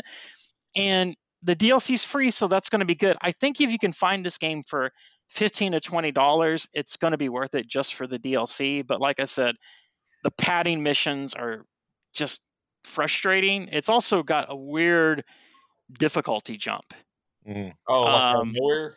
Yeah, out of nowhere, because I'm playing as the Hulk and I'm loving it because the Hulk is basically, you feel like you're the Hulk because he's indestructible and you're just running roughshed through everybody. Yeah. And then suddenly I'm fighting a guy with a shield that I can't beat. Oh, wow. Yeah, I actually ended up turning it to easy because I was getting so frustrated. But it just had some weird spikes. It's a noble failure right now, is what I would say. Okay. And it's frustrating because I really dug the company that is making this game because I like their take on Tomb Raider. Oh, me too. I love it. I love their take on Tomb Raider. Yeah, and like I said, set pieces are good here. I'm hoping they're good in the. I heard the Black Panther is supposed to be like a 10-hour DLC, which is kind of neat. I don't understand why the first 2 DLCs were Hawkeyes. Wait, they were? Yeah, they both were Hawkeyes? Yeah, the first one is Kate Bishop Hawkeye, and the second one is the Clint Barton Hawkeye. That's odd. Yeah, it's very weird to have, and they also the outfits they give you are gross for those. So I'm going to be frustrated having to play through a gross outfit because I can't unlock a good outfit. Yeah, because there's some really cool outfits, like some neat Iron Man outfits and some cool Hulk. They have Joe Fixit. Okay, that's cool. That's deep. Yeah, but I can't get it because I'll be dead before I have enough credits. Yeah, that's insane. Lame. That is so lame. Yeah, and after the Dr. Mario debacle, I'm not going to put money into games anymore. Oh yeah, let's start writing about that. Have you talked about that yet on here? Have you guys heard about what's going on with Dr. Mario? No, because this would infuriate the hell out of me. But I'll let you tell a story though. Okay, so Nintendo kind of dipped their toe in the mobile market with the Mario Run, Mario Kart, Dr. Mario. Pokemon Go was like another company that does that. So they just announced the other day that November 1st they're cutting the game off. What? Yeah, they're not only cutting the game off, they're going to make it where you can't even play it. Whoa. Yep. So they're not doing we're not doing any more updates, we're not going to do more content. It's basically you can't play any of it. You can't even play the single player anymore. That's reminiscent of a lot of hit and run card games that I've witnessed over the years. There's a couple of Transformers that did that. They'll take everybody's money, then they'll just shut the whole thing down and run. Yeah, it's insane. What they're going to do though, Nintendo said, but the good news is there's going to be a website you can go to reminisce about your adventures. Yay. What yeah. the fuck? I wonder if it's going to be where I can reminisce to see how much money I spent on this game. Exactly. It's like, here's my money that I spent. Yeah, because I got to the point where I was playing it so much that I felt, hey, if I put $10 into this game a month, $10 to $15 a month, that's okay because of all the time I'm getting out of it. I felt like that was okay. I get it. But now, like, I've spent that much money over the last 2.5 years, and as of November 1st, I'm not going to have access to any of it. That is I'll let you know. Shit. I will let you know as I immediately went to the Play Store to download. Like, maybe I can just maybe I can find a way to work around it, and I can just sell my phone later. Yeah. There is a game on the Play Store called Puzzle Pill. Uh-huh. Oh, somebody's having fun. Yeah, apparently. Catchy. Didn't realize how loud it was. So it came up as Puzzle Pill, but it also is in the game in the Play Store as Dr. Virus Pill Classic. And it looks like a Dr. Mario clone, so I'm gonna try it out later. Okay, I may have to too. But no, it was so frustrating. And Nintendo has now, like, you can't buy anything else more in the game, so at least that's good. So they don't fuck anybody else over. Yeah. But, right. Yeah, but just doing that is just ridiculous. Like, and it can't. And obviously they don't care because I said they're kind of getting out of mobile. Because I'm sure people already that play Mario Kart, but it's like, why am I going to spend any money on this game now? I know, right? And yeah, it's ridiculous. But it's really turned me off about spending money anymore in any kind of game like that because I feel like I got taken advantage of. Yeah, absolutely. I feel the same way. Yeah, it's absolutely ridiculous. So I guess we should start wrapping this up so Boston can actually get some sleep. I do have a final request though. When you're editing, Boston, when you're editing. I do have a final request for you, Ryan, since you're our host. So one of our loyal listeners today had informed me, that I lost points with her because of the guacamole thing, that I didn't like it. And the only way I can get more points back is she loves the fact that Boston calls me the time being. She every time she hears that, I get 5 points back. So she said, yeah, it cracks me up every single time. So my proposition is we need to do more podcasts weekly so I can get more points back really quick. Well, Boston has to do a lot of editing, so that's up to Boston. Right now, we do our way to monetize. You find a way to monetize this better, then I'll more than happy to.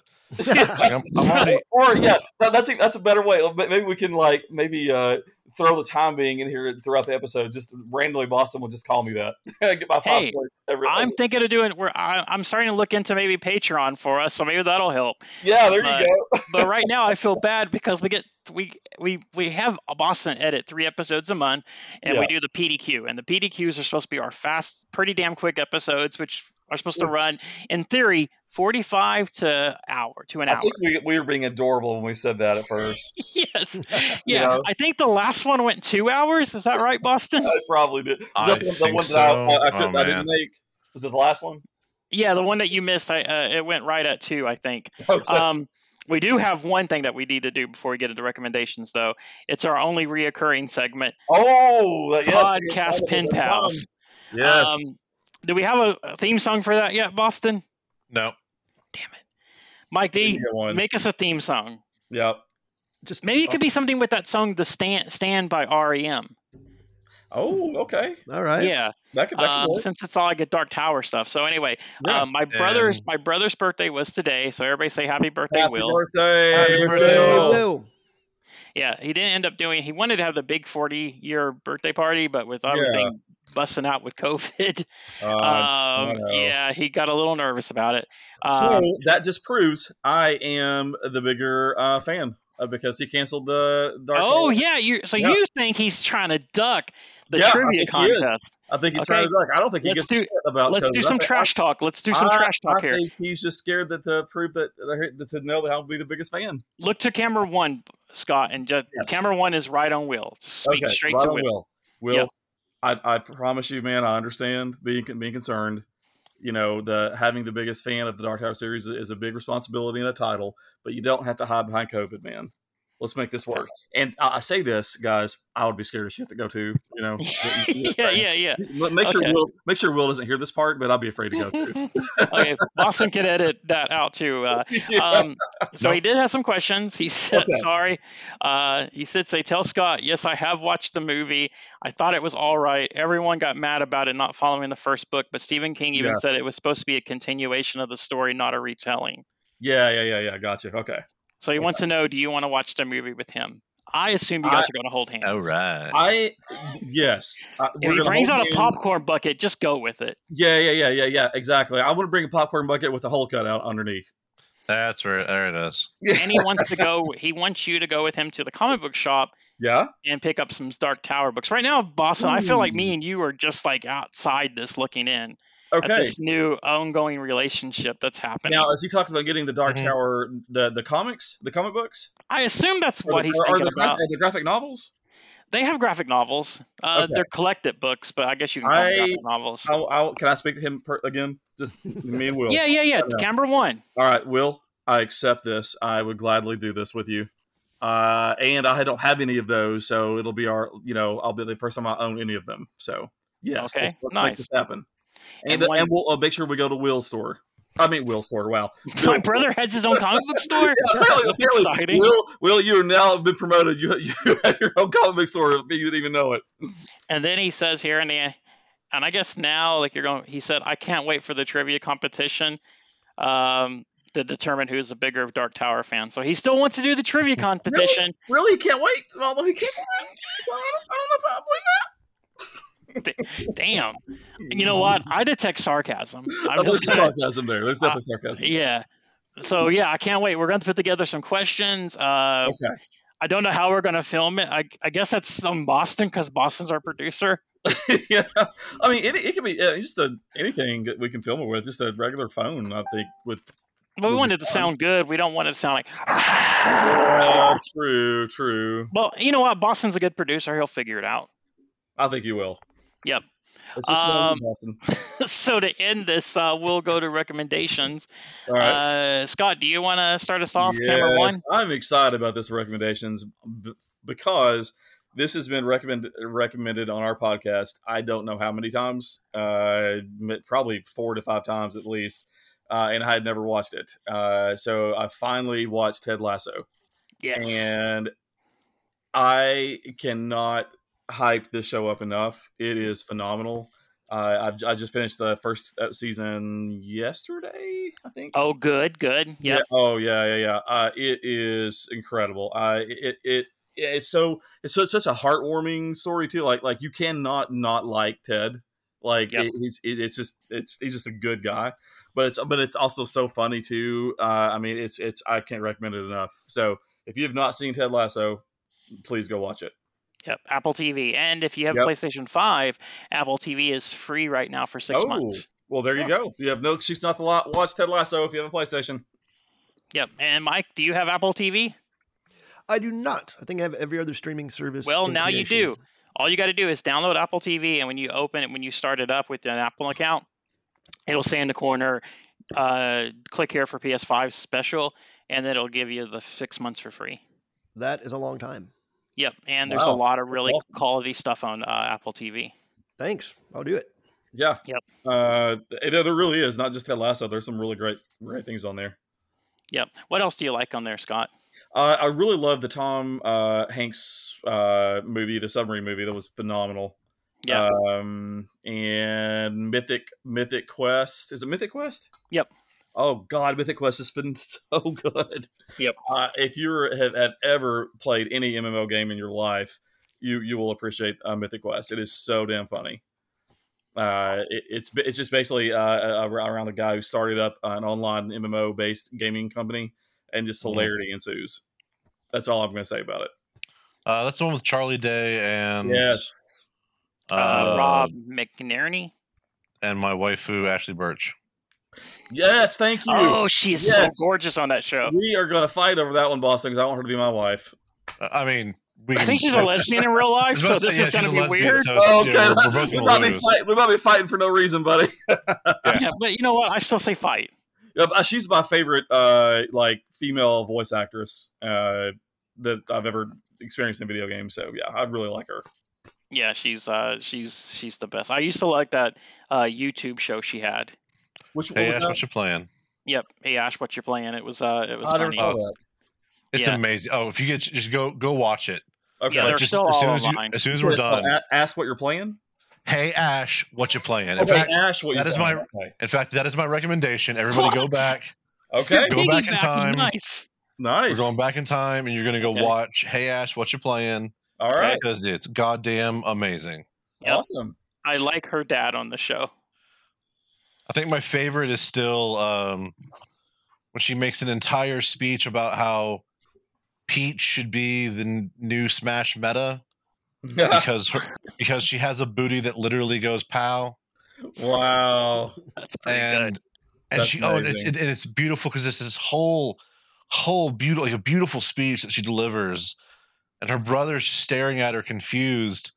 And when she finally is done, he's like, "Where did you learn all those words?"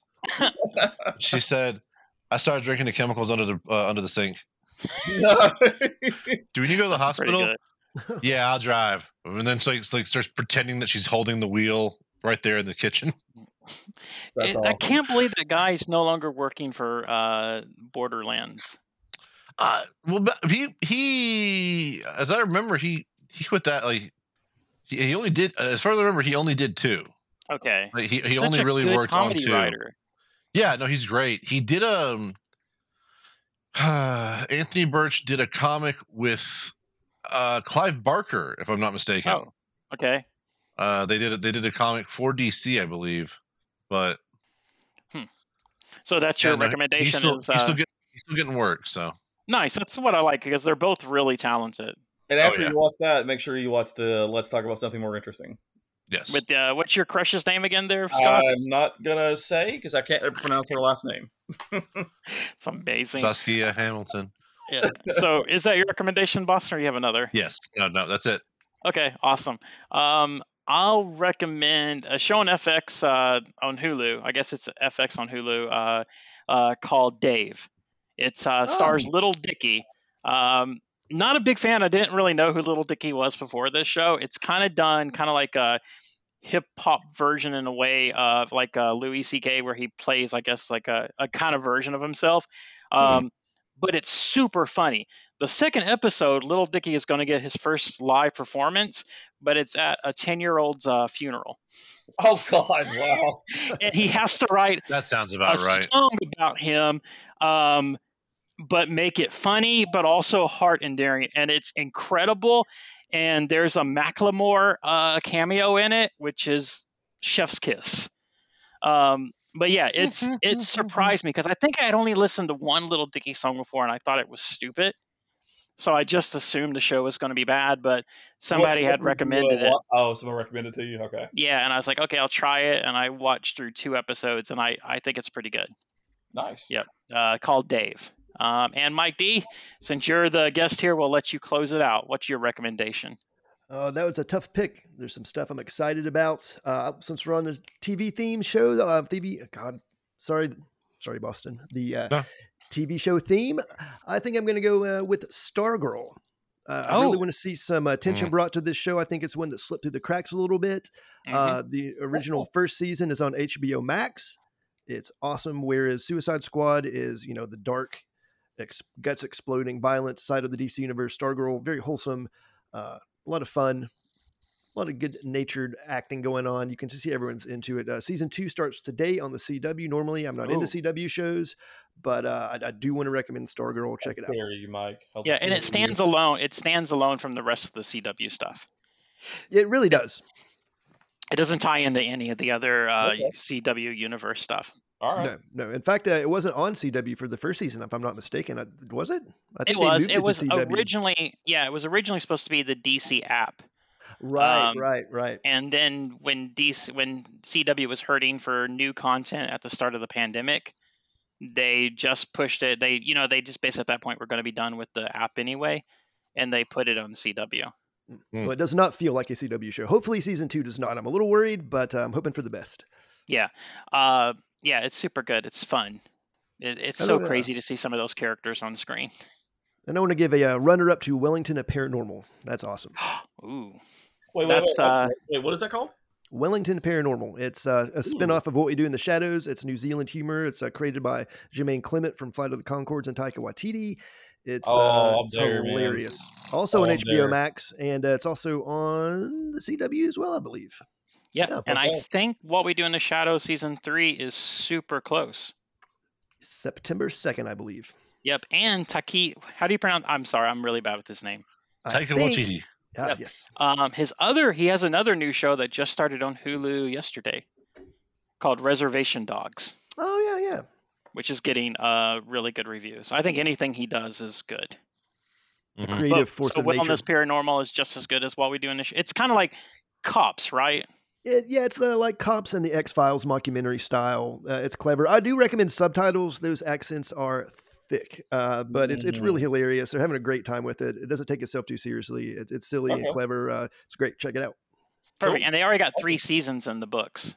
They do. There was actually a show from a couple years ago, and they're just now airing it in the U.S., and it holds up. You wouldn't know. Awesome. Cool. Awesome recommendation, man. Cool. You know what, guys? I think we did it. I think we nailed it. I think we nailed it. We did, except for Boston screwing up with Keira Knightley. God damn it. That was gold. I was perfect throughout the whole episode. So, I don't remember anything about Keira Knightley. What are you talking about? I don't think that even happened. Wow. Okay. I guess, Michael, you're on my side then, I guess. I guess it's me and you against the world. Tag team. Yeah, back again. Sorry. I'm just trying to get on Boston's good side in case Ashley Burch ever goes our way. So, okay, let me ask you guys a question. Let's say Ashley Burke came up to the two of you and said, hey, I'm horny for you both. We got to have a Devil's Three-Way. All right, and good night, everybody. It's going to get welcome to the internet. Thank you. Me and Boston get to do the Eiffel Tower high five no homo thing? If you want to, but anyway, Boston's in the show, so we'll never know. That's true. All right, let's wrap it up. All right. Well, it was wonderful getting to see you, Mike, or to talk to you, Mike. Oh, thank you. Likewise. I'll see you in person one day again. Indeed. We'll roll some dice over the table, hopefully. Oh, yeah. I do hope so. I've so wanted to. I got so many things I want to finish, just sitting on the tip of my brain, just like So you're saying that we may see the end, like we'll see more of your D&D podcast? I do hope so. I mean, I gotta catch up on what we've still been we already have recorded, and then figure out what we're gonna do about season 2. But that's exciting. It's a good podcast. Nice. Until then, go check out Geeks Inherited the Earth. Whenever podcast can be found. And beautiful people of the internet, we will see you all in the next episode. Good night. Bye. Bye. So chill till the next episode. Yeah.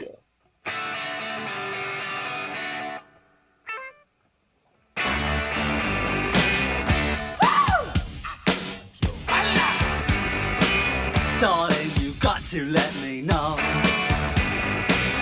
Should I stay or should I go? If you say that you are mine, I'll be here till the end of time. So you got to let me know.